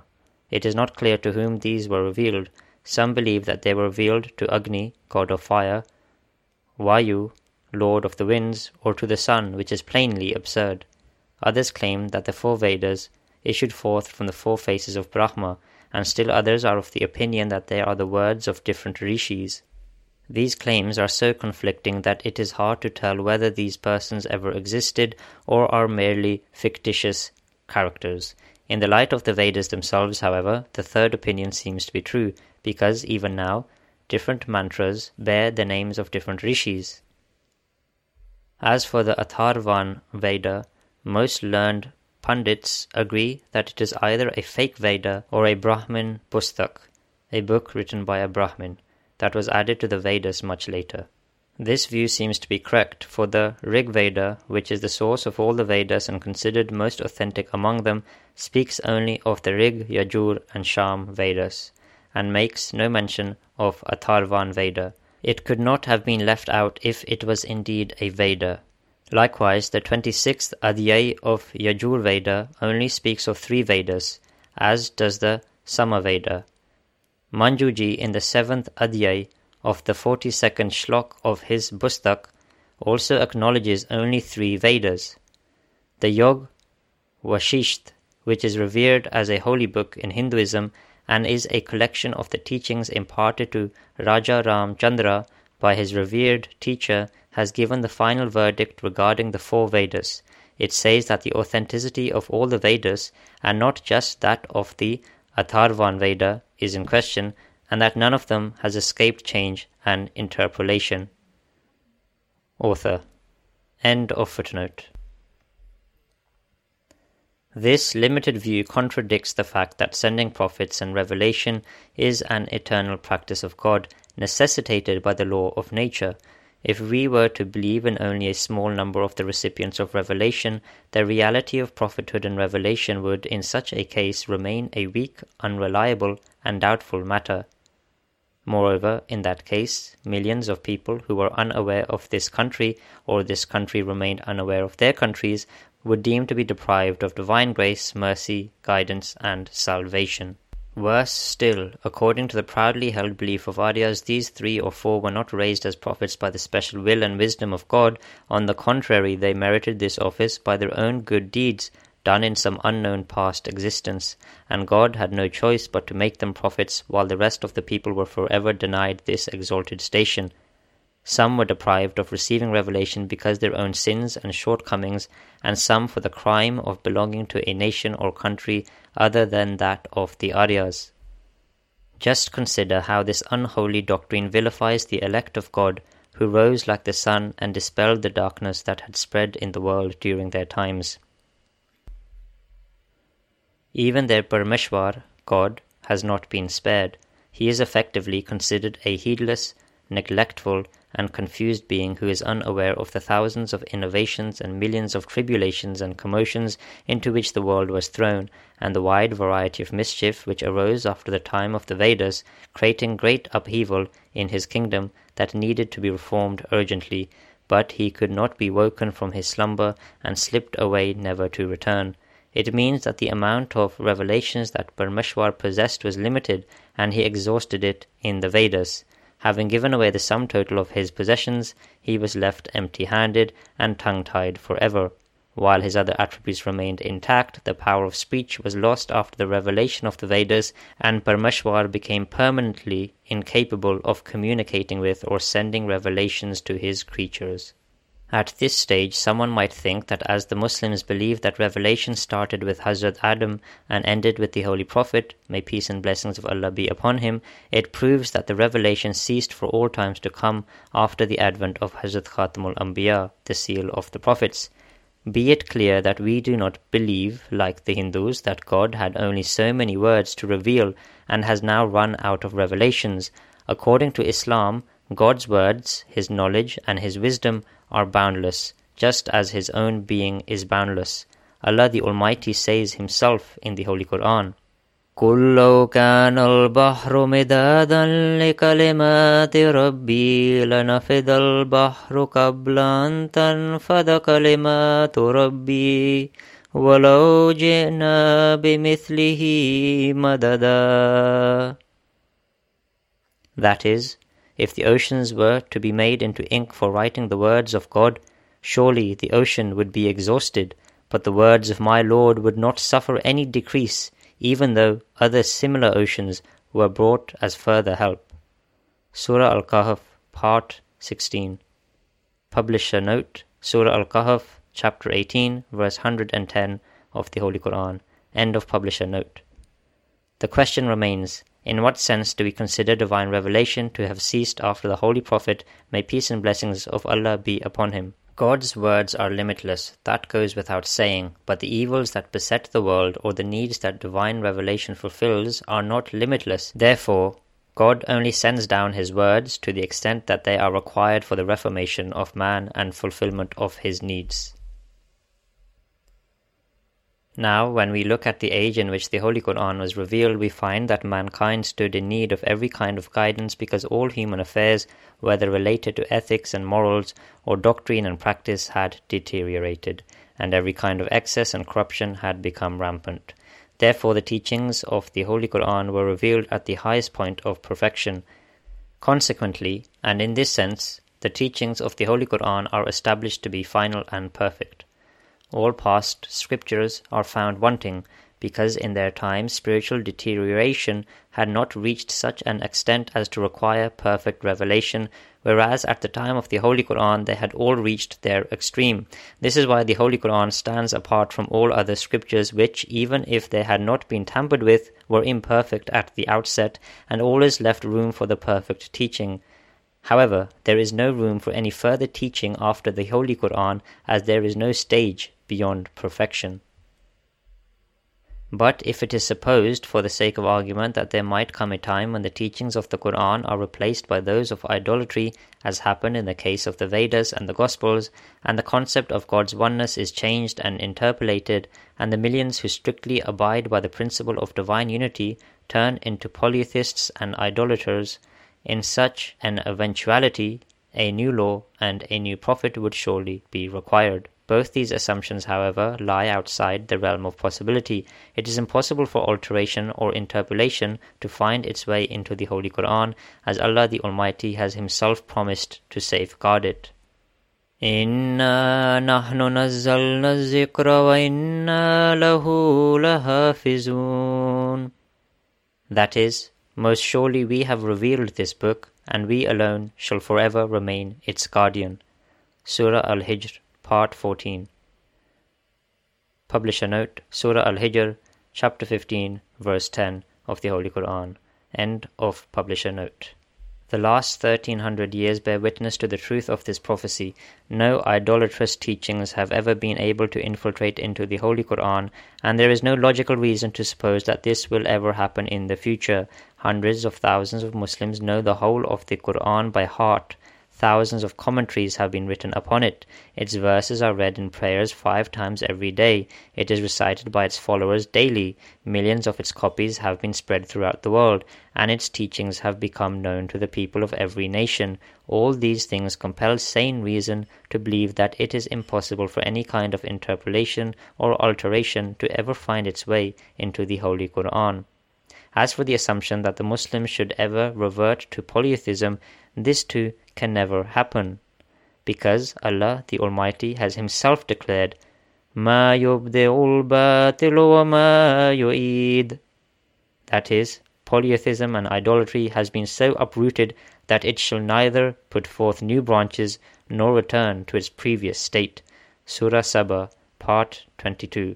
Publisher note: Surah Saba, Chapter 34, Verse 50 of the Holy Quran. End of publisher note. The truth of this prophecy is self-evident. Despite the passage of a long time, idolatry and polytheism have not been able to replace Tawheed, oneness of God, in any land from which they were uprooted. And sane reason also bears full faith to the truthfulness of this prophecy for future, because if Muslims held fast to the doctrine of divine oneness while they were few and vulnerable, nay, they became even more firmly established upon it, how can they abandon it now when they are over 200 million strong? What is more, even the polytheists in this age are drawing somewhat closer to the doctrine of divine oneness because of their exposure to the teachings of the Holy Quran and their continuous association with the adherents of divine unity. Wherever you look, you will find the arguments for divine unity valiantly bombarding the fictitious towers of idolatry, and the zeal and fervour of the believers of Tawheed is sending nervous jitters in the hearts of the idolaters, the enlightened among whom are realizing the hollowness of the edifice of creature worship. Every day the powerful guns of divine oneness are blowing away the unsightly shacks of idolatry. Thus it is no longer possible for the darkness of idolatry to envelop the world, as it did in the past when people were prone to confusing the Creator with the created.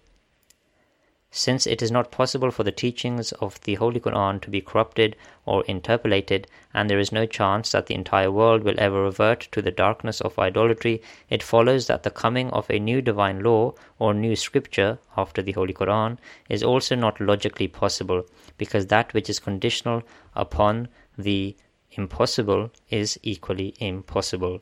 This argument also serves as proof that the Holy Prophet Muhammad sallallahu alaihi wasallam is indeed Khatamur Rasul, the final and the last law-bearing prophet. Author. End of footnote. Such are the beliefs of the Aryas towards which they invite all Hindus, but strangely enough, no such doctrine can be found in the Vedas. There is no commandment in Vedas that teaches such discriminatory ill will. In all likelihood, such verses date back to the same period in which the wise men of the Aryas wrote in their literary books and reference works that there was no land beyond their own part of Asia and the Himalayas. Hundreds of similarly absurd and superstitious tales, the very mention of which is a waste of time here, and which are being discredited every day and have become abandoned by the wise and the knowledgeable, can be traced back to the same period. The height of injustice is that it is the very protagonists of such teachings, whose Vedas tell nothing of God himself beyond the tales of fire, air, sun and moon, which are created things, who have the temerity to call Hazrat Musa, Moses, and Hazrat Isa, Jesus, and Hazrat Khatam al-Anbiya, the seal of the prophets, impostors, label their blessed ages as times of falsehood and deception, term their extraordinary success, which bespeaks divine succor, as chance phenomenon, and accuse their scriptures which were bestowed upon them by God at the most appropriate time to bring about a great reformation, of having been plagiarized from the Vedas. Peculiarly, the nature of this alleged plagiarism has not been identified. Do the Holy Quran, the Gospels, or the Torah contain teachings about fire worship as do the Vedas? Do they praise Vayu or Jal or extol the sky, the moon and the sun? Do they teach how one should supplicate to Indra for many cows and unlimited wealth after expressing its veneration and praise? If these scriptures do not contain any such teachings that form the crux of the Vedas, then what is it that has been copied from the Vedas? At this point, I must say that I am extremely disappointed with the harsh language that Pandit Dayanand has used in some of his treatises and in his preface to the Ved Bash, with reference to the Torah, the Gospels and the Holy Quran, and the manner in which he compares the Vedas to pure gold and other scriptures to cheap imitations. Publisher note: Pandit Dayanand has written a commentary on the Vedas which is called Ved Bash. He has written an introduction to Ved Bash, which is published as a separate book and is called Bhumika of Ved Bash. End of publisher note. The sole reason for the Pandit's bizarre statements and his absurd attempts at appearing clever is that he has no knowledge of Arabic, Persian or any language other than Sanskrit. He cannot even understand Urdu. Another reason for his behavior, which is evident from a study of his latest books, is that in addition to his ignorance, prejudice and lack of understanding, he is, like the insane and the phobic, inherently incapable of forming a balanced view and sticking to a correct opinion. This seems to have become his second nature, so that, almost involuntarily, he will label as evil and false that which is good and true. He will label pure as impure and the impure as pure, and will take the crooked as straight and the straight as crooked. This is why he tends to impute baseless interpretations to the Vedas and has them published only to be ridiculed by the people. Though all of India's pundits vociferously declare that no trace of Tawheed, oneness of God, is to be found in the Vedas, that it was never adhered to by their forefathers, and that creature worship was never prohibited by the Vedas, still the Pandit persists in his fantastic interpretation that the multiple Vedic gods are a single deity, so that the Vedas may be taken as divinely revealed. The undue liberties he took and continues to take with the Vedas is his own affair, but his efforts to unjustly disrespect and malign the Holy Quran will certainly cause him great ignominy. Indeed, the time has already come with the writing of this book. I am not sure whether, upon being informed by some learned person of the hundreds of arguments establishing the divine origin and superiority of the Holy Quran, and of the abundant proofs regarding the falsity of the Vedic teachings which will be written in this book, he will still want to live or will contemplate suicide. It is a pity that in denigrating the sublime, most perfect, comprehensive, graceful, and beautiful book, the Holy Quran, he fears neither humiliation in the hereafter, nor is concerned about ignominy in this world. It seems that he does not care for both the worlds. Even if he had no fear of God, he should have at least feared ignominy in the world, and if he had bid farewell to moral scruples, he should have at least tried to save his face in public. But if his nature is such that he derives malicious pleasure from insulting God's messengers and is incapable of setting himself straight, he can still do no harm to those holy ones. Throughout history, enemies of the prophets have tried their best to extinguish their heavenly light but have failed. Since they were like trees rooted in truth and righteousness, those holy men grew from strength to strength with help from the unseen. The hostile machinations of the enemies could do no harm to them. Like the delicate and beautiful plants that please the gardener, they grew and flourished until they became large, shady, and fruitful trees, in which spiritual birds seeking spiritual and heavenly comfort nested, and their enemies were totally defeated. Although the ill-wishers tried everything in their power and employed every trick and machination and deceit, they ended up frustrated like a caged bird. When physical hostility could do no harm to these holy men, what harm can vituperation do to them? The prophets were the exalted people whose high standing has been well established in their own times. Their honour could not be stopped either by the opposition of the idolaters or by the barriers laid in their way by nature worshippers. Sharpness of the swords could never dull their grandeur, nor could the piercing arrows do it any harm. Their grandeur was so dazzling that its jealousy drained the blood of many a heart, an arrow that was launched to pierce many a liver to death, the divine millstone that crushed whomsoever it landed on, and whoever fell upon it was himself shattered to bits. खुदा के पाक लोगों को खुदा से नुसरत आती है, जब आती है तो फिर आलम को एक आलम दिखाती है. To the holy men of God, succor comes from God himself, and when it comes, it shows mankind a world new and miraculous. वो बनती है हवा और हर खसेरा को उड़ाती है, वो हो जाती है आग और हर मुखालिफ को जलाती है. At times it becomes wind, blowing away every obstacle in their path. At times it becomes fire, reducing their opponents to ashes. कभी वो खाक होकर दुश्मनों के सर पर पड़ती है, कभी होकर वो पानी उन पे एक तूफान लाती है. At times it becomes dust and falls upon the enemy. At times it becomes water and brings a deluge upon them. गरज रुकते नहीं हरगिज खुदा के काम बंदों से, भला खालिक के आगे खल्क की कुछ पेश जाती है. God's designs, in short, cannot be frustrated by mortals. How, indeed, can the created avail anything against the Creator? My purpose, in short, is to admonish the pundit and other enemies and opponents that if they do not wish to believe in the true books revealed by God on account of their worldliness, racial prejudice, false pride, or lack of modesty, so be it, but they must desist from using abusive language as it leads to an evil end. Even if one were to suppose, for the sake of argument, that the truth of the divine prophets is not apparent to them, they will certainly admit, if only out of some fear of God and of public ridicule, that what has not been proven to be true is not necessarily false.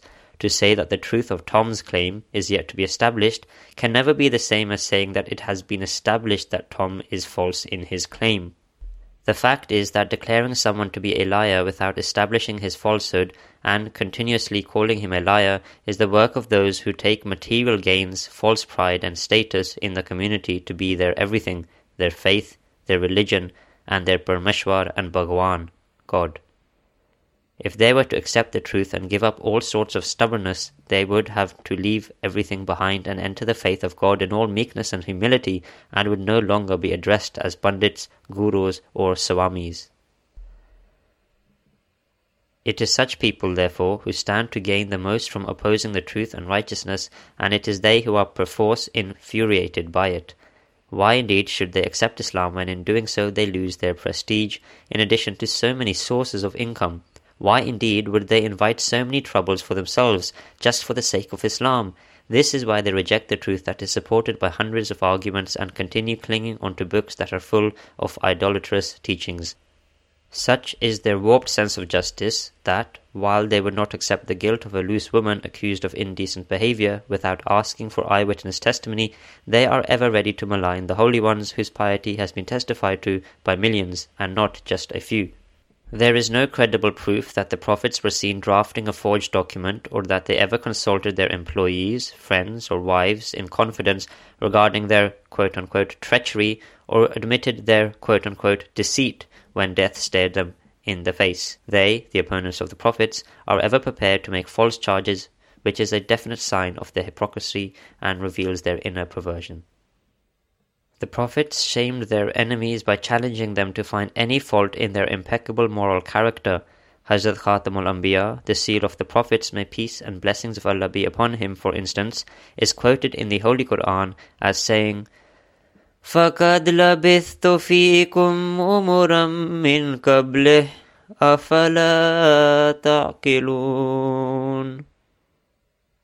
That is, I am not the man who tells or fabricates a lie. I have lived among you for 40 years. Can you demonstrate that I ever uttered a lie or forged a lie? Why do you not understand? How can a man who has never uttered a lie of any kind up to now start lying about God? Surah Yunus, Part 11. Publisher note, Surah Yunus, Chapter 10, verse 17 of the Holy Quran.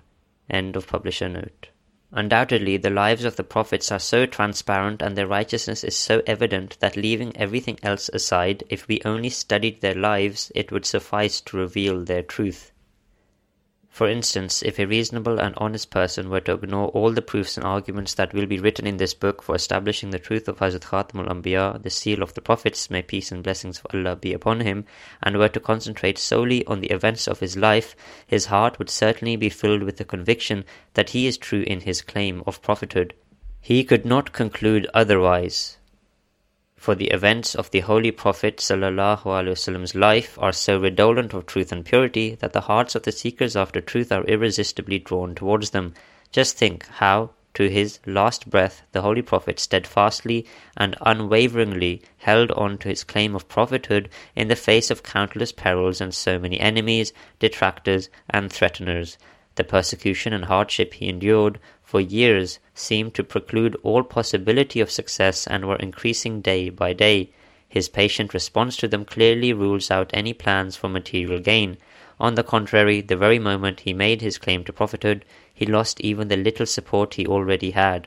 With a single announcement, he made innumerable enemies and brought upon himself countless tribulations. He was forced into exile, pursued by bloodthirsty enemies, his home and property were destroyed, and repeated attempts were made to poison him. Those who were once his well-wishers turned against him, and friends became foes.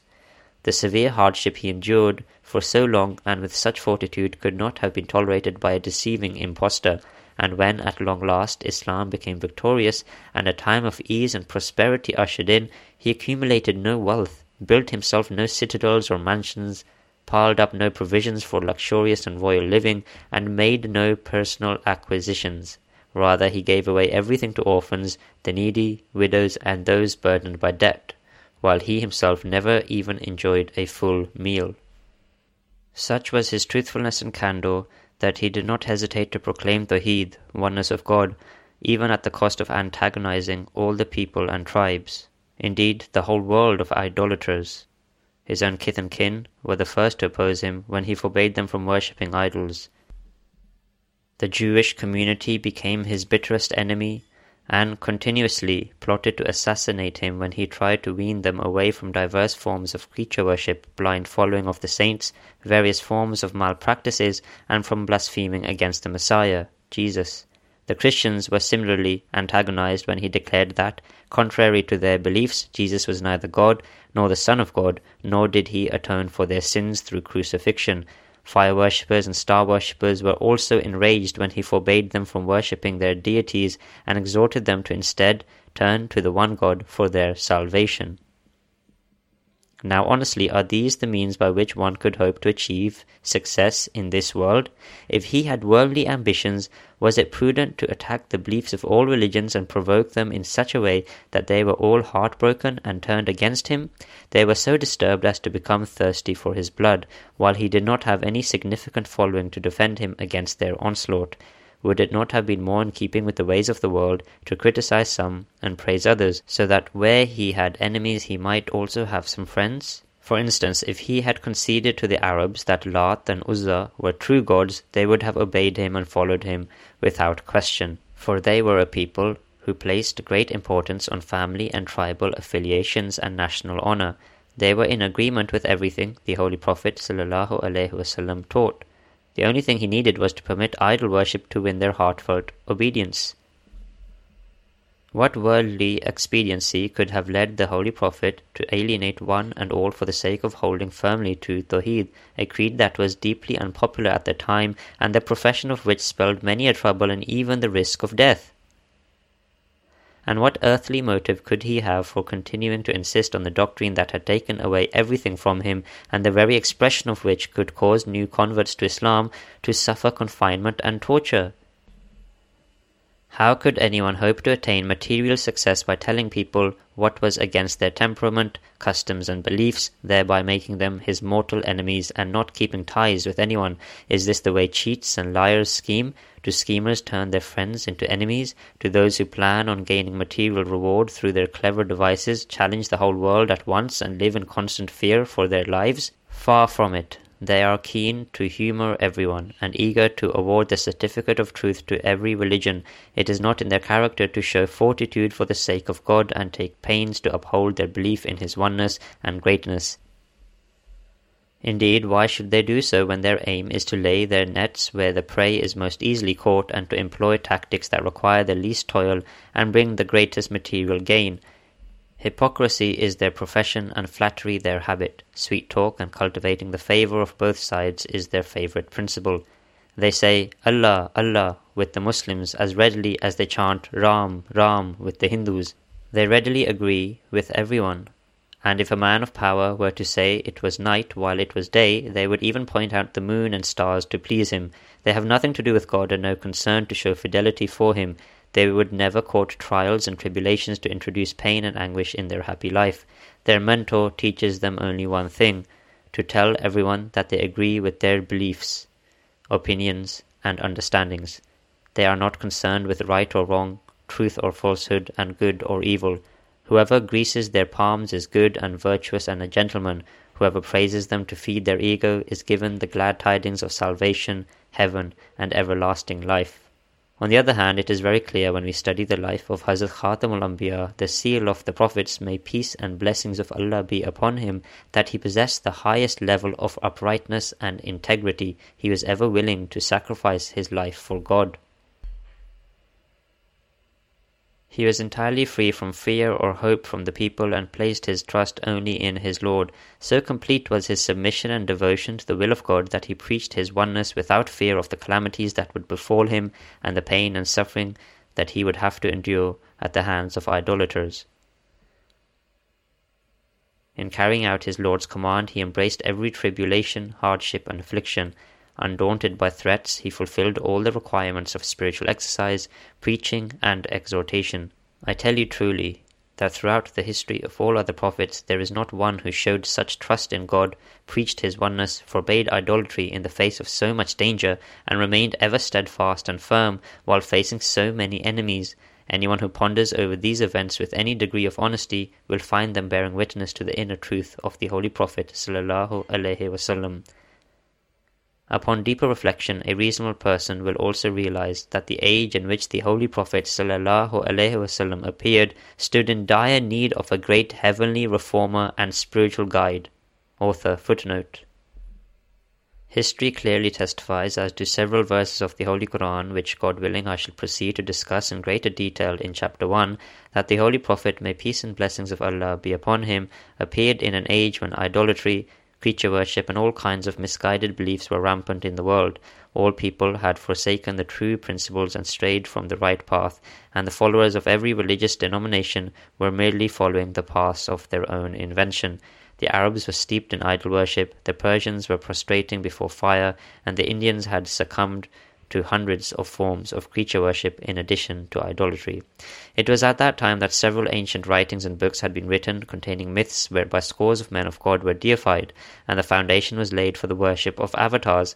Christianity was in the worst state of all, according to the admission of Reverend Davenport and several other Western scholars. It had become severely tainted due to the immorality and faithlessness of its clergy, and its doctrines too raised not one or two, but several to the status of gods.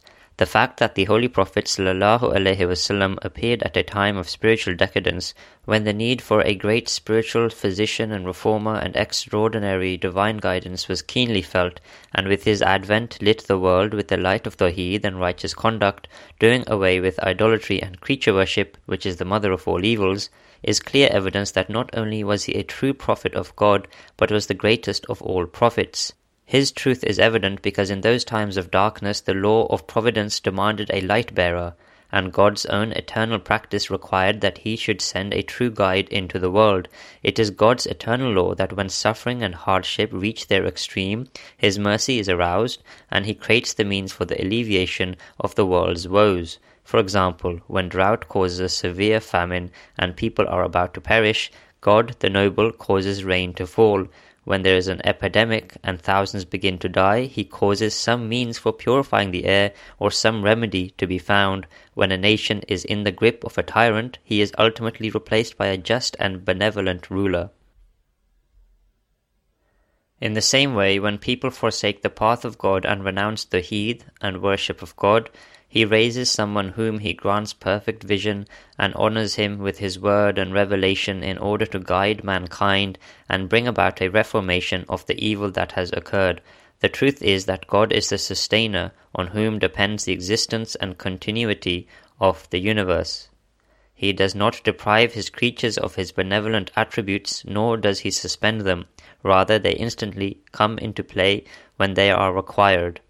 Having arrived at the logical and unavoidable conclusion that whenever a calamity strikes the world, an opposite divine attribute comes into operation to break its hold, and having learnt from history, from the very admission of the opponents of Islam, and from the textual evidence of the Holy Quran, that, at the time of the Holy Prophet, may peace and blessings of Allah be upon him, the world was in an upheaval, because all people had turned their backs on the path of Tawheed, sincerity, godliness, and having known that the man who delivered the world from the darkness of idolatry and polytheism and established Tawheed was none other than the Holy Prophet ﷺ, we cannot help but draw the conclusion that the Holy Prophet ﷺ is a true guide from God. In his holy word, Allah the Almighty presents this argument as follows. تالله لقد أرسلنا إلى من قبلك فزين لهم الشيطان أعمالهم فهو وليهم اليوم ولهم عذاب أليم وما أنزلنا عليك الكتاب إلا لتبين لهم الذي اختلفوا فيه وَهُدًى وَرَحْمَةً لِقَوْمٍ يُؤْمِنُونَ وَاللَّهُ أَنزَلَ مِنَ السَّمَاءِ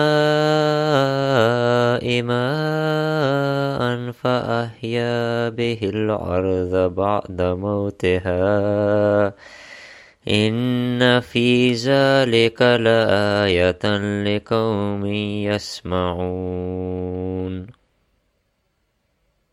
That is, we, Allah, declare by our divinity, the source of all spiritual guidance and sustenance, that we sent messengers to the many tribes and peoples before thee, but those people were misled by the machinations of Satan. So the same Satan is their companion now, and this book has been revealed to settle their differences, and so that the manifest truth should be explained to them. The fact is that the whole earth has died, and Allah sent down water from the sky, and has therewith quickened the earth after its death. That is a sign of the truth of the book for a people who would hear, that is, seek the truth. Surah An-Nahl, Part 14. Publisher note, Surah An-Nahl, Chapter 16, verses 64 to 65. End of publisher note. Just consider with what beauty and subtlety the Holy Quran sets out the above-mentioned three premises upon which I have rested the truth of the Holy Prophet ﷺ. First, it likens the hearts of those who had been misguided for centuries to a dry and barren land. It then compares the divine word that is revealed for their guidance to the rainwater that comes fresh from the sky, thus pointing to the eternal law that when the drought reaches its extreme, God mercifully sends down rain and saves mankind from extinction. It is also made plain that it is a law that holds true not only in the physical but also in the spiritual realm. Secondly, the verse makes it clear that before the advent of the Holy Prophet, the whole world was enveloped in darkness. Finally, it describes how this holy word of God revived the spiritually dead. In the end, by asserting that the truth of this book is thereby established, it reminds the seekers after truth that the Holy Quran is the true word of God. This argument does more than prove the truth of Hazrat Khatamul Anbiya, the seal of the prophets, may peace and blessings of Allah be upon him. It also establishes his superiority over all other prophets by virtue of the fact that he addressed the entire world, and the mission assigned to him was such as would normally be undertaken by thousands of prophets. But since God wanted all children of Adam to become one people and one nation, so that there should remain no alienation or estrangement between them, and also for the human race to culminate as a single entity just as it had begun, he sent his final teaching as common for the entire world. The time too was ripe, because there was increasing communication and interaction between peoples and nations. They were becoming aware of each other's existence, and the thoughts and ideas of one influenced the others. This process is ongoing and has even accelerated with modern inventions such as railways, telegrams, ships, and so forth. All this undoubtedly shows that omnipotent God desires the whole world to unite as one nation. In short, the missions of all past prophets were limited because they were sent to specific peoples, but the mission of the Holy Prophet was boundless and broad because his prophethood was universal. This is also the reason why the Holy Quran contains the refutation of the false beliefs of all religions of the world, while the Gospels were content to address the specific evils of the Jews.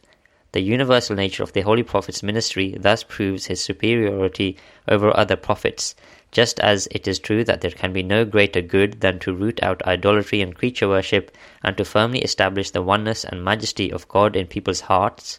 It is likewise evident that no other prophet ever demonstrated this virtue as perfectly as the Holy Prophet sallallahu alaihi wasallam.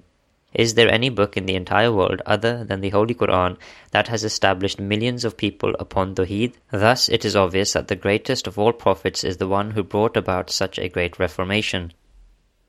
Reverend Pafander in his book Mizanul Haq writes that when Islam made its appearance, the Christians were steeped in very serious innovations and had ceased to act upon the Gospels. Then, referring to our Holy Prophet, may peace and blessings of Allah be upon him, he adds that God did not stop him from spreading the faith, for he intended to warn and punish the Christians through him. What justice and what fairness! Imagine how he has manipulated the facts. The clergyman would rather bring down divine chastisement on his own people than accept the prophethood of Muhammad. How pitiable is his prejudice! What an atrocious statement about punishment! Alas, the Padre felt no fear of God in expressing such prejudicial views. Otherwise, it is obvious that it is the height of disbelief, daring, and obstinacy to suggest that, finding the world shrouded in error and misguidance, God plunged it into even greater error. One wonders at the honesty and piety of these clerics who, in their hostility towards the Holy Prophet, do not hesitate to deny that God is the source of all guidance. Surely no reasonable person can ever believe that at a time when error and misguidance were pandemic and people were immersed in idolatry and creature worship, the best plan that God could think of was to make their condition even worse and to impose upon them someone who, instead of correcting their ways, would plunge them, as the priest alleges, into even greater misguidance by declaring that God did not pollute himself with blood and filth by entering into a woman's womb, was and is above and beyond being born in human form, pain, agony, and death. Can anyone honestly think, or the conscience of any honest person accept, that such are the attributes of the noble and merciful God, and that he responds to the prevailing evil in the world by plunging them into a far deeper abyss of misguidance? Any rational person can understand that when ignorance and misguidance spreads in the world, it requires a reformer. Any sensible person can clearly see that a manifestation of God's attribute of guidance is needed at the time of widespread misguidance and corruption. But how can those who are blinded by prejudice be made to see? Alas, the clergymen who exhibit such obduracy seem to have no fear of the day of reckoning, and why should they when they rely on the atonement of their sins through the Messiah? Otherwise it is unreasonable to believe that the clergy can be so ignorant of the eternal divine practice of God, and believe that God, who sent his messenger at the time of Moses, because a religious community was misguided and enthralled to a tyrant, and sent the Messiah at the time of Hazrat Isa, Jesus, without delay, when he saw the Jews engrossed in relatively minor vices, became so hard-hearted in later days that, finding the world steeped in idolatry, he gave no thought to sending down his guidance, and instead pushed the misguided people further into error, as if he used to hate error in earlier days, but had now started to love it. Author. End of footnote. Upon deeper reflection, a reasonable person will also realize that the age in which the Holy Prophet ﷺ appeared stood in dire need of a great heavenly reformer and spiritual guide, and that the teachings he brought were certainly true, and met all the needs of the time and encompassed all the requirements of the age. So effective and forceful was his teaching that thousands were drawn towards the truth, and the words La ilaha illallah, there is none worthy of worship except Allah, were engraved upon their hearts. The ultimate purpose of prophethood, which is to impart teachings that lead to salvation, was accomplished to perfection by the Holy Prophet ﷺ. This is far more than what any other prophet had ever achieved. Anyone pondering over this will spontaneously testify that the Holy Prophet Muhammad ﷺ is the true guide sent by God. There is no cure for those who persist in denial out of prejudice and stubbornness. Such people deny even the existence of God, but it is impossible to show in the life of any other prophet even one of those signs of truth as are found to the brim in the Holy Prophet ﷺ. If someone thinks otherwise, let him come forward. There is nothing easier than making tall claims, and no one can be stopped from uttering nonsense. But if the norms of justice and fairness are to be followed, a reasoned argument has to be countered with reason. Our opponents are unmistakable masters in the art of abuse, slander, and mockery, and seem to have mastered the art of undue criticism and insult from some mentor. The Hindus sing the praises of the Vedas, considering them to be the sum total of all guidance, while denying the truthfulness of all other scriptures and prophets. Also, the Christians consider the Gospels to be the last word, forgetting that the merit of a scripture can only be measured by the extent to which it establishes God's oneness. A book that excels in establishing the oneness of God can alone be judged higher in status. This is why a denier of Tawheed, even if he is a paragon of virtue, cannot attain salvation. Hence, these people should first ask themselves which of these books has done the most to promote the concept of God's oneness, upon which salvation depends. Can the Vedas boast one country in which they have introduced the oneness of God? Can they point to one tract of land on the face of the earth where the Rig, the Yajur, the Sham, and the Atharvan have established the concept of Tawheed, the oneness of God? The only impact of the Vedas we see in India is in the form of fire worship, sun worship, worship of Vishnu, and creature worship, the mere mention of which is repugnant. You may survey India from end to end. Everywhere you will find Hindus engrossed in creature worship. While some worship Mahadeva, others sing hymns in praise of Krishna, and yet others worship idols and images. The case of the Gospels is no different. There is no land in which they became the means for spreading Tawheed. On the contrary, its followers consider monotheists unworthy of salvation. Their priests give monotheists tidings of a dark inferno where there will be much wailing and gnashing of teeth.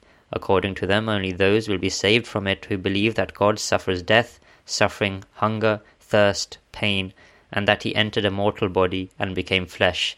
Otherwise, there is no hope of salvation. In other words, they believe that the paradise of their imagination will be divided among the two great nations of Europe, the British and the Russians, while all monotheists will be cast into hell for the crime of considering God to be free from every fault and imperfection. What I am trying to demonstrate by writing all this is that Tawheed in its purest form is not to be found among any people on the face of the earth except the followers of the Holy Prophet, may peace and blessings of Allah be upon him. And there is no book upon the earth other than the Holy Quran that has firmly committed millions to this holy doctrine and that leads mankind so reverentially towards the one true God. People of every religion have created artificial gods for themselves, whereas the God of the Muslims is the one, eternal and immutable God, whose attributes are the same today as they were before. All this goes to show the truth of the prophethood of the founder of Islam beyond any shadow of doubt, for it is only in his blessed person that the essence and purpose of prophethood is demonstrably fulfilled. Just as a creator is recognized through his creation, so do the wise and knowledgeable recognize this divine reformer by the reformation he has brought about. There are countless other signs to prove that the Holy Prophet enjoyed divine support. For instance, is it anything less than a miracle that a poor, helpless, unlettered orphan came with such an enlightened teaching at a time when powerful nations prided themselves on their economic, military, and intellectual strength, that he rendered them speechless with his flawless logic and arguments, and even pointed out the blunders of their so-called scholars and philosophers? And did he not, despite his vulnerable state, bring down mighty rulers and replace them with common people? If this was not a sign of divine help, then what else was it? Is it possible for anyone to overcome the whole world in reason, knowledge, power, and strength without divine support? Let us go back to the time when the Holy Prophet announced to the people of Mecca in the beginning that he was a prophet of God. Who was with him? Which royal treasure had he acquired to embolden him to take on the whole world in such a way? Or had he put together an army to protect himself against all the hostile monarchs? Even our opponents know that he was alone and helpless. Only God, who had raised him for a great purpose, was at his side. Further, it should be noted that he never attended any academy or graduated from a school, and never had any occasion to study the scriptures of the Christians, Jews, Aryas, and other religions. So, if the Holy Quran did not originate from God, how did it come to exhibit such sublime and universal divine truths and certainties? Who was the peerless philosopher who filled the Holy Quran with flawless theological arguments that had eluded and frustrated all the logicians, rationalists, and philosophers who remained immersed in misguidance until their last breath? And how could such reasoned discourses, whose truth and profundity would put the arrogant philosophers of Greece and India to shame, have issued forth from the lips of a helpless, unlettered person? Is there any other prophet who showed so many proofs of his truth? Is there any scripture on the face of the earth that can compete with the Holy Quran in all these respects, or a prophet who underwent all that the Holy Prophet did? In particular, it is a futile exercise to prove even the historical existence of the rishis to whom the Vedas were supposedly revealed, let alone to show any sign of their truth. Gentlemen, I appeal to your sense of reason and justice that you should either produce from your scriptures such true and rationally compelling arguments as I shall produce from the Holy Quran, beginning with chapter 1, or else show some modesty and decency and stop slandering. But above all, if you have any fear of God and desire for salvation, you must believe in Islam. Having set out all the preliminary points that I had intended, I shall now conclude this preface. The main text of the book will follow, wherein arguments for the divine origin of the Holy Quran and truthfulness of the Holy Prophet shall be laid down in detail. These arguments, whose excellence and incontrovertible nature has compelled me to include in this book a challenge of 10,000 rupees to anyone who can refute them, shall be adduced from the Holy Quran itself. This method of presenting rational arguments solely on the basis of Word of God is in itself a criterion that marks a clear distinction between us Muslims and our opponents, and should be enough to open the eyes of every reasonable person. It is a guiding light that will readily tell apart the truthful from the liar. To all those who deny Islam, I would say that if they have any reservations in accepting the Holy Quran as the true word of God and admitting its superiority, they are under obligation to disprove these proofs and arguments on the basis of their own scriptures. Otherwise, you are aware, and any honest person understands, that once the truth and superiority of a divine book has been established through hundreds of arguments, it is unfair and completely indecent and depraved to malign it and label it as the word of man, unless one has successfully countered those arguments or produced another book that equals it in its excellences. At this point, I would also like to make it clear that once this book is published, those who give no thought to refuting my arguments like the righteous be they Christians, Hindus, Brahmo Samajists, or of any other creed, and continue to misguide the masses by attributing impurity to the pure fountainhead of Islam through their newspapers, magazines, public addresses and writings, or criticize the teachings of the Holy Quran in their homes, such actions on their part will be considered dishonest and unrighteous. I have established the divine origin and truth of the glorious Quran with incontrovertible arguments and removed all the doubts and objections arising in the minds of the short-sighted. And, what is more, I have offered a substantial reward to anyone who can disprove these arguments. They are welcome to ask for an officially attested promissory note to reassure themselves in this regard.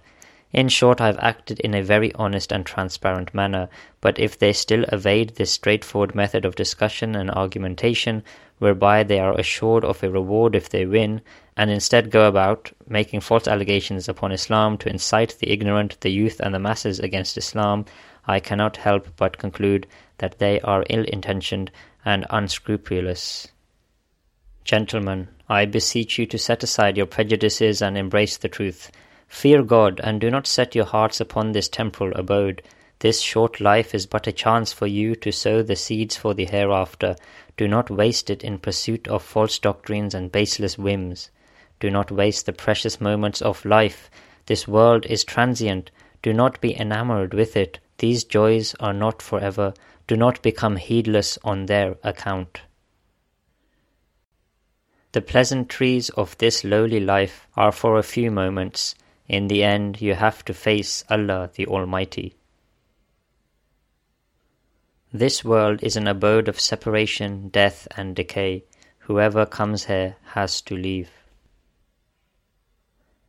Go visit the graveyard for a while and ask the dwellers how they are. Ask them, what is the final outcome of the worldly life? How long does a living being survive?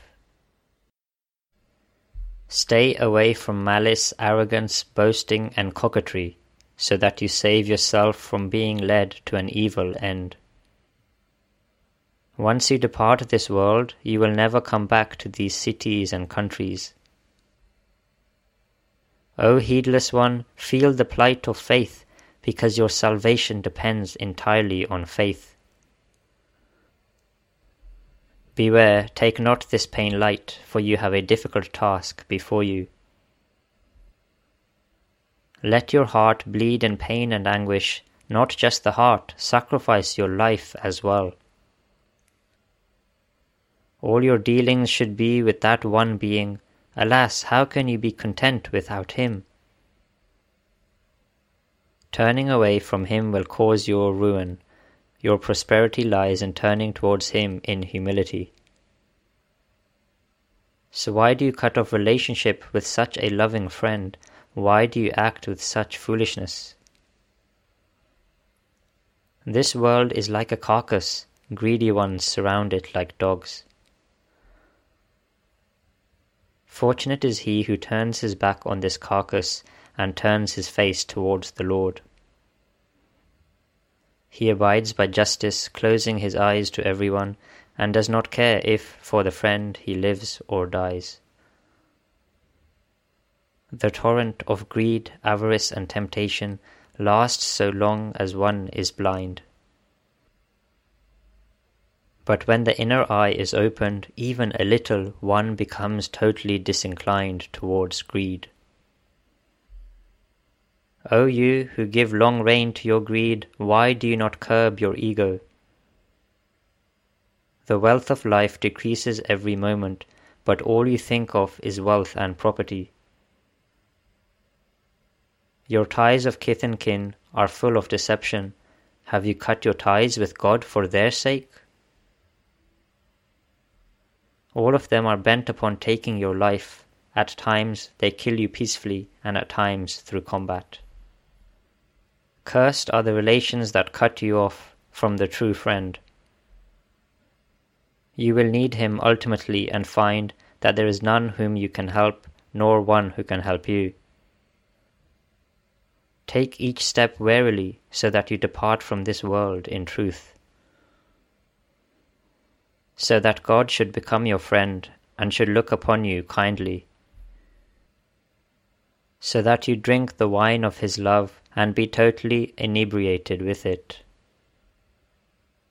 This world is not the place to live forever. Tread carefully, lest you come to a bad end. The love of the living one will increase your light. What benefit can you derive from the love of the dead? The food, the belly, the head, the crown are all God's gifts. Render to the Creator the rights that are due to him, and show some remorse before you leave this world.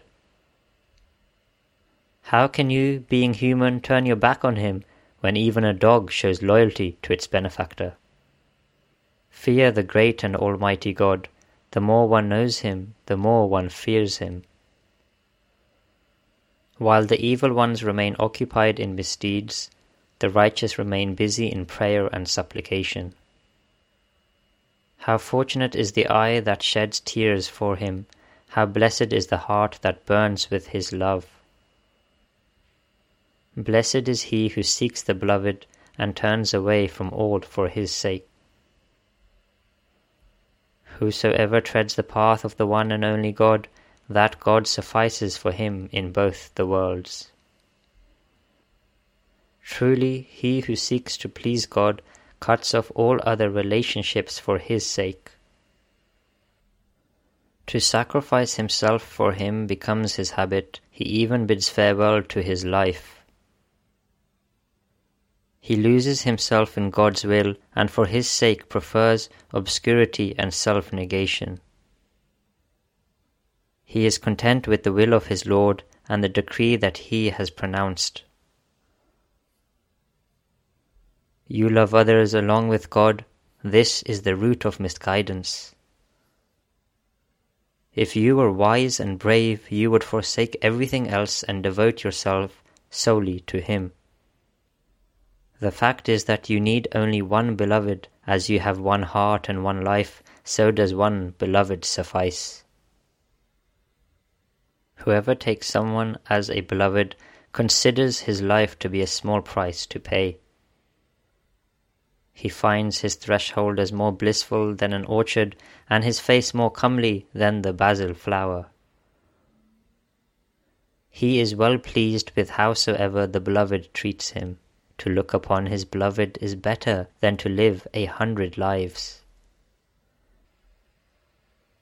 To be in the presence of his beloved, even if bound in chains, is more precious to him than strolling in a delightful garden without him. He who has a beloved finds no peace without him. In his absence he tosses and turns all night. While the world is lost in sleep, he remains awake.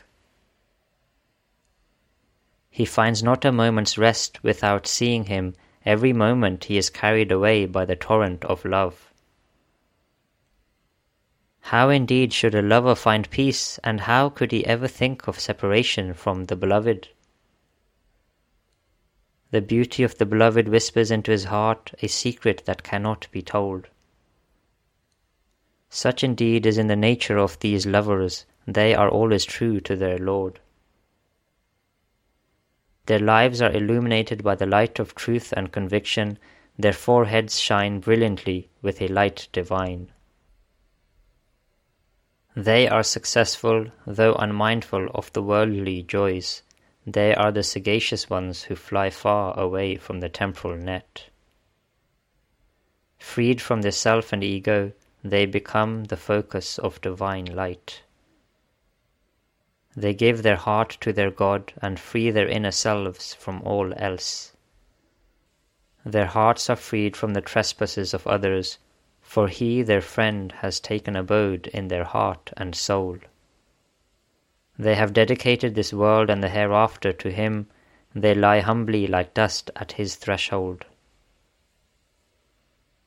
The goblet of their heart shatters into bits. The fragrance of the beloved emanates from their hearts. The friend wipes out all signs of their own being when he manifests himself to them. Finally, he alone emerges from the recesses of their soul. If they could reveal the fire that blazes in their hearts, smoke would rise from Majnun's grave. In comparison, Majnun's fire of love would appear as mere smoke. They are oblivious to their own being. They live in utmost humility for the sake of the friend. All people attend to their own affairs, but the lovers care only for the beloved. Everyone is concerned with his own honor, but they are only jealous for the honor of the friend. Woe to you who have turned your back on the faith. Nothing but enmity and malice is the gain of your life. You are slave to your enmity and mischief, and do not listen to reason and fairness. You are proud of your arrogance and ostentation, and transgress the bounds of faith. Being unblessed with the light that God grants, your mind and reason have been totally perverted. You consider it worship to utter heresies and treat misconduct as virtue. You have covered your eyes with 100 veils, and yet you ask, where is the sun? Lift your veils and see what is right before you. Your blindness does indeed cause me great sadness. You have turned your back on the gracious and the benefactor. O ignorant one, what manner of showing your gratitude is this? Infatuated with this wretched worldly abode will ultimately deprive you of your faith. To leave the threshold of God is a great infidelity. Do not give your heart to another, for God is jealous of his oneness. You willfully transgress against God. Alas, what calamity you bring upon yourself. O weak of faith, whatever resides in your heart other than God is an idol. Beware of such hidden idols and free yourself from their clutches. What good is the idolater, who, like a loose woman, takes thousands of lovers? Be truthful and make honesty your profession. Adopt the side of truth in everything you do. Truth will open your eyes. Truth will reunite you with the lost friend. Truthful is he who, with perfect certainty, adopts the faith that is pure and impregnable. Islam alone is that holiest of faiths, revealed by God, whose knowledge is perfect. Since the objective of faith is to pull one away from falsehood towards the truth. This is the peculiarity of the Holy Quran. All of its teachings are firmly established upon sound arguments. It lights the way to the one Lord with luminous signs and proofs. If I had the means, I would have written these arguments in gold ink. Allah be praised, Allah be praised. What a holy faith is Islam, the perfect embodiment of God's grace. It is the sun of truth, nay, by God, it shines brighter than the sun. It takes one out of darkness and ignorance and brings towards the lights of nearness to God. It shows the seekers after truth the path to righteousness, and righteousness wins the pleasure of God. If you at all fear God the just, embrace Islam, and fear not mere mortals. If you attain to the grace of the Holy Land, what fear would the curses and taunts of the mere mortals cause you? People's curses are easy to bear. The real curse is that which falls from the gracious God. Having set down all the essential points, it seems appropriate to conclude this preface by enumerating the various advantages that are to be gained from studying this book, so that those who hold the truth dear may have glad tidings of their spiritual beloved, and those who crave righteousness will find the path to their heart's desire. These advantages are of 6 kinds as explained below. The first advantage in this book is that it is not deficient in discussing the essentials of faith, Rather, it comprises all the verities upon which these principles are based and all the lofty truths that are collectively described as Islam.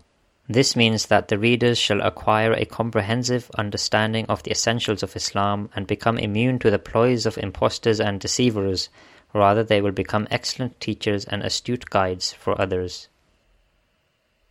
The second advantage is that this book contains 300 strong and compelling arguments in support of the truth and principles of Islam. The truth of this faith will become evident to every seeker after truth, except of course those who are completely blinded by prejudice and dwell in its darkness. The third advantage is that this book responds to all the doubts and misgivings caused by our opponents, be they Jews, Christians, Zoroastrians, Arya Samajists, Brahmo Samajists, idol worshippers, atheists, naturalists, freethinkers, or agnostics. Not only have their objections been thoroughly refuted, but the very points that the ignorant critics found objectionable have been presented as evidence of the Holy Quran's superiority over other scriptures, and this superiority too has been proven so conclusively as to turn the tables right upon the critics.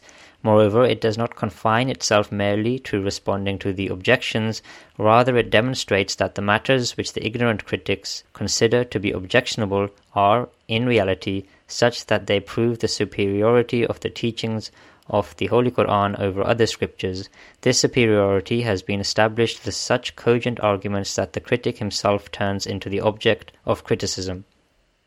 The fourth advantage is that as against the principles of Islam, the principles of other faiths have also been thoroughly and rationally scrutinized, and all their false doctrines and creeds have been shown in stark contrast to the true principles of the Holy Quran. The beauty of a precious gem, after all, is all the more appreciated when set in contrast. The fifth advantage in this book is that those who read this book will become cognizant of the truths and subtleties of the Holy Quran. Furthermore, the wisdom and deep insight of the Holy Book, the Quran, whose illuminating radiance is the source of Islam's light, shall become evident to all. For all the arguments and truths that are recorded herein have been derived from the sublime verses of the Holy Quran itself. I have not given any rational arguments other than those presented by God Himself in His own word. It is in this manner that almost 12 parts of the Holy Quran have been quoted in this book. Hence it may aptly be called a comprehensive commentary upon the subtleties, verities, profound secrets, wise principles, and sublime philosophy of the Holy Book. Any truth-loving person who goes through it will see the beauty and grandeur of the matchless Book of Allah the Almighty like the bright sun. The sixth advantage is that this book argues its points in a very solid, reasoned, and balanced fashion, but without compromising the requirements of grace and lucidity. This manner of argumentation will prove to be an excellent means of fostering knowledge and lending maturity to thought and perception. The study and use of sound, rational arguments sharpens the intellect. The understanding of subtle points helps enhance the power of comprehension, and the exercise of proper argumentation establishes one's mind squarely upon the truth. It also helps to develop and perfect the ability to discern the basis and real truth of every point of contention, which is essential for the perfect development of our intellectual faculties and on which depends the honor and prestige of the human self. Here ends all that we intended to write in this preface. All praise belongs to Allah who guided us in all this, but for His guidance we would never be guided aright. The end of the preface. Facsimile of the back page of the first edition for Part 2, printed in 1880. Barahin Ahmadiyya, entitled Al-Barahin ul-Ahmadiyya ala Haqiqat Kitabullah ul-Quran wal Nabuwatul Muhammadiyya.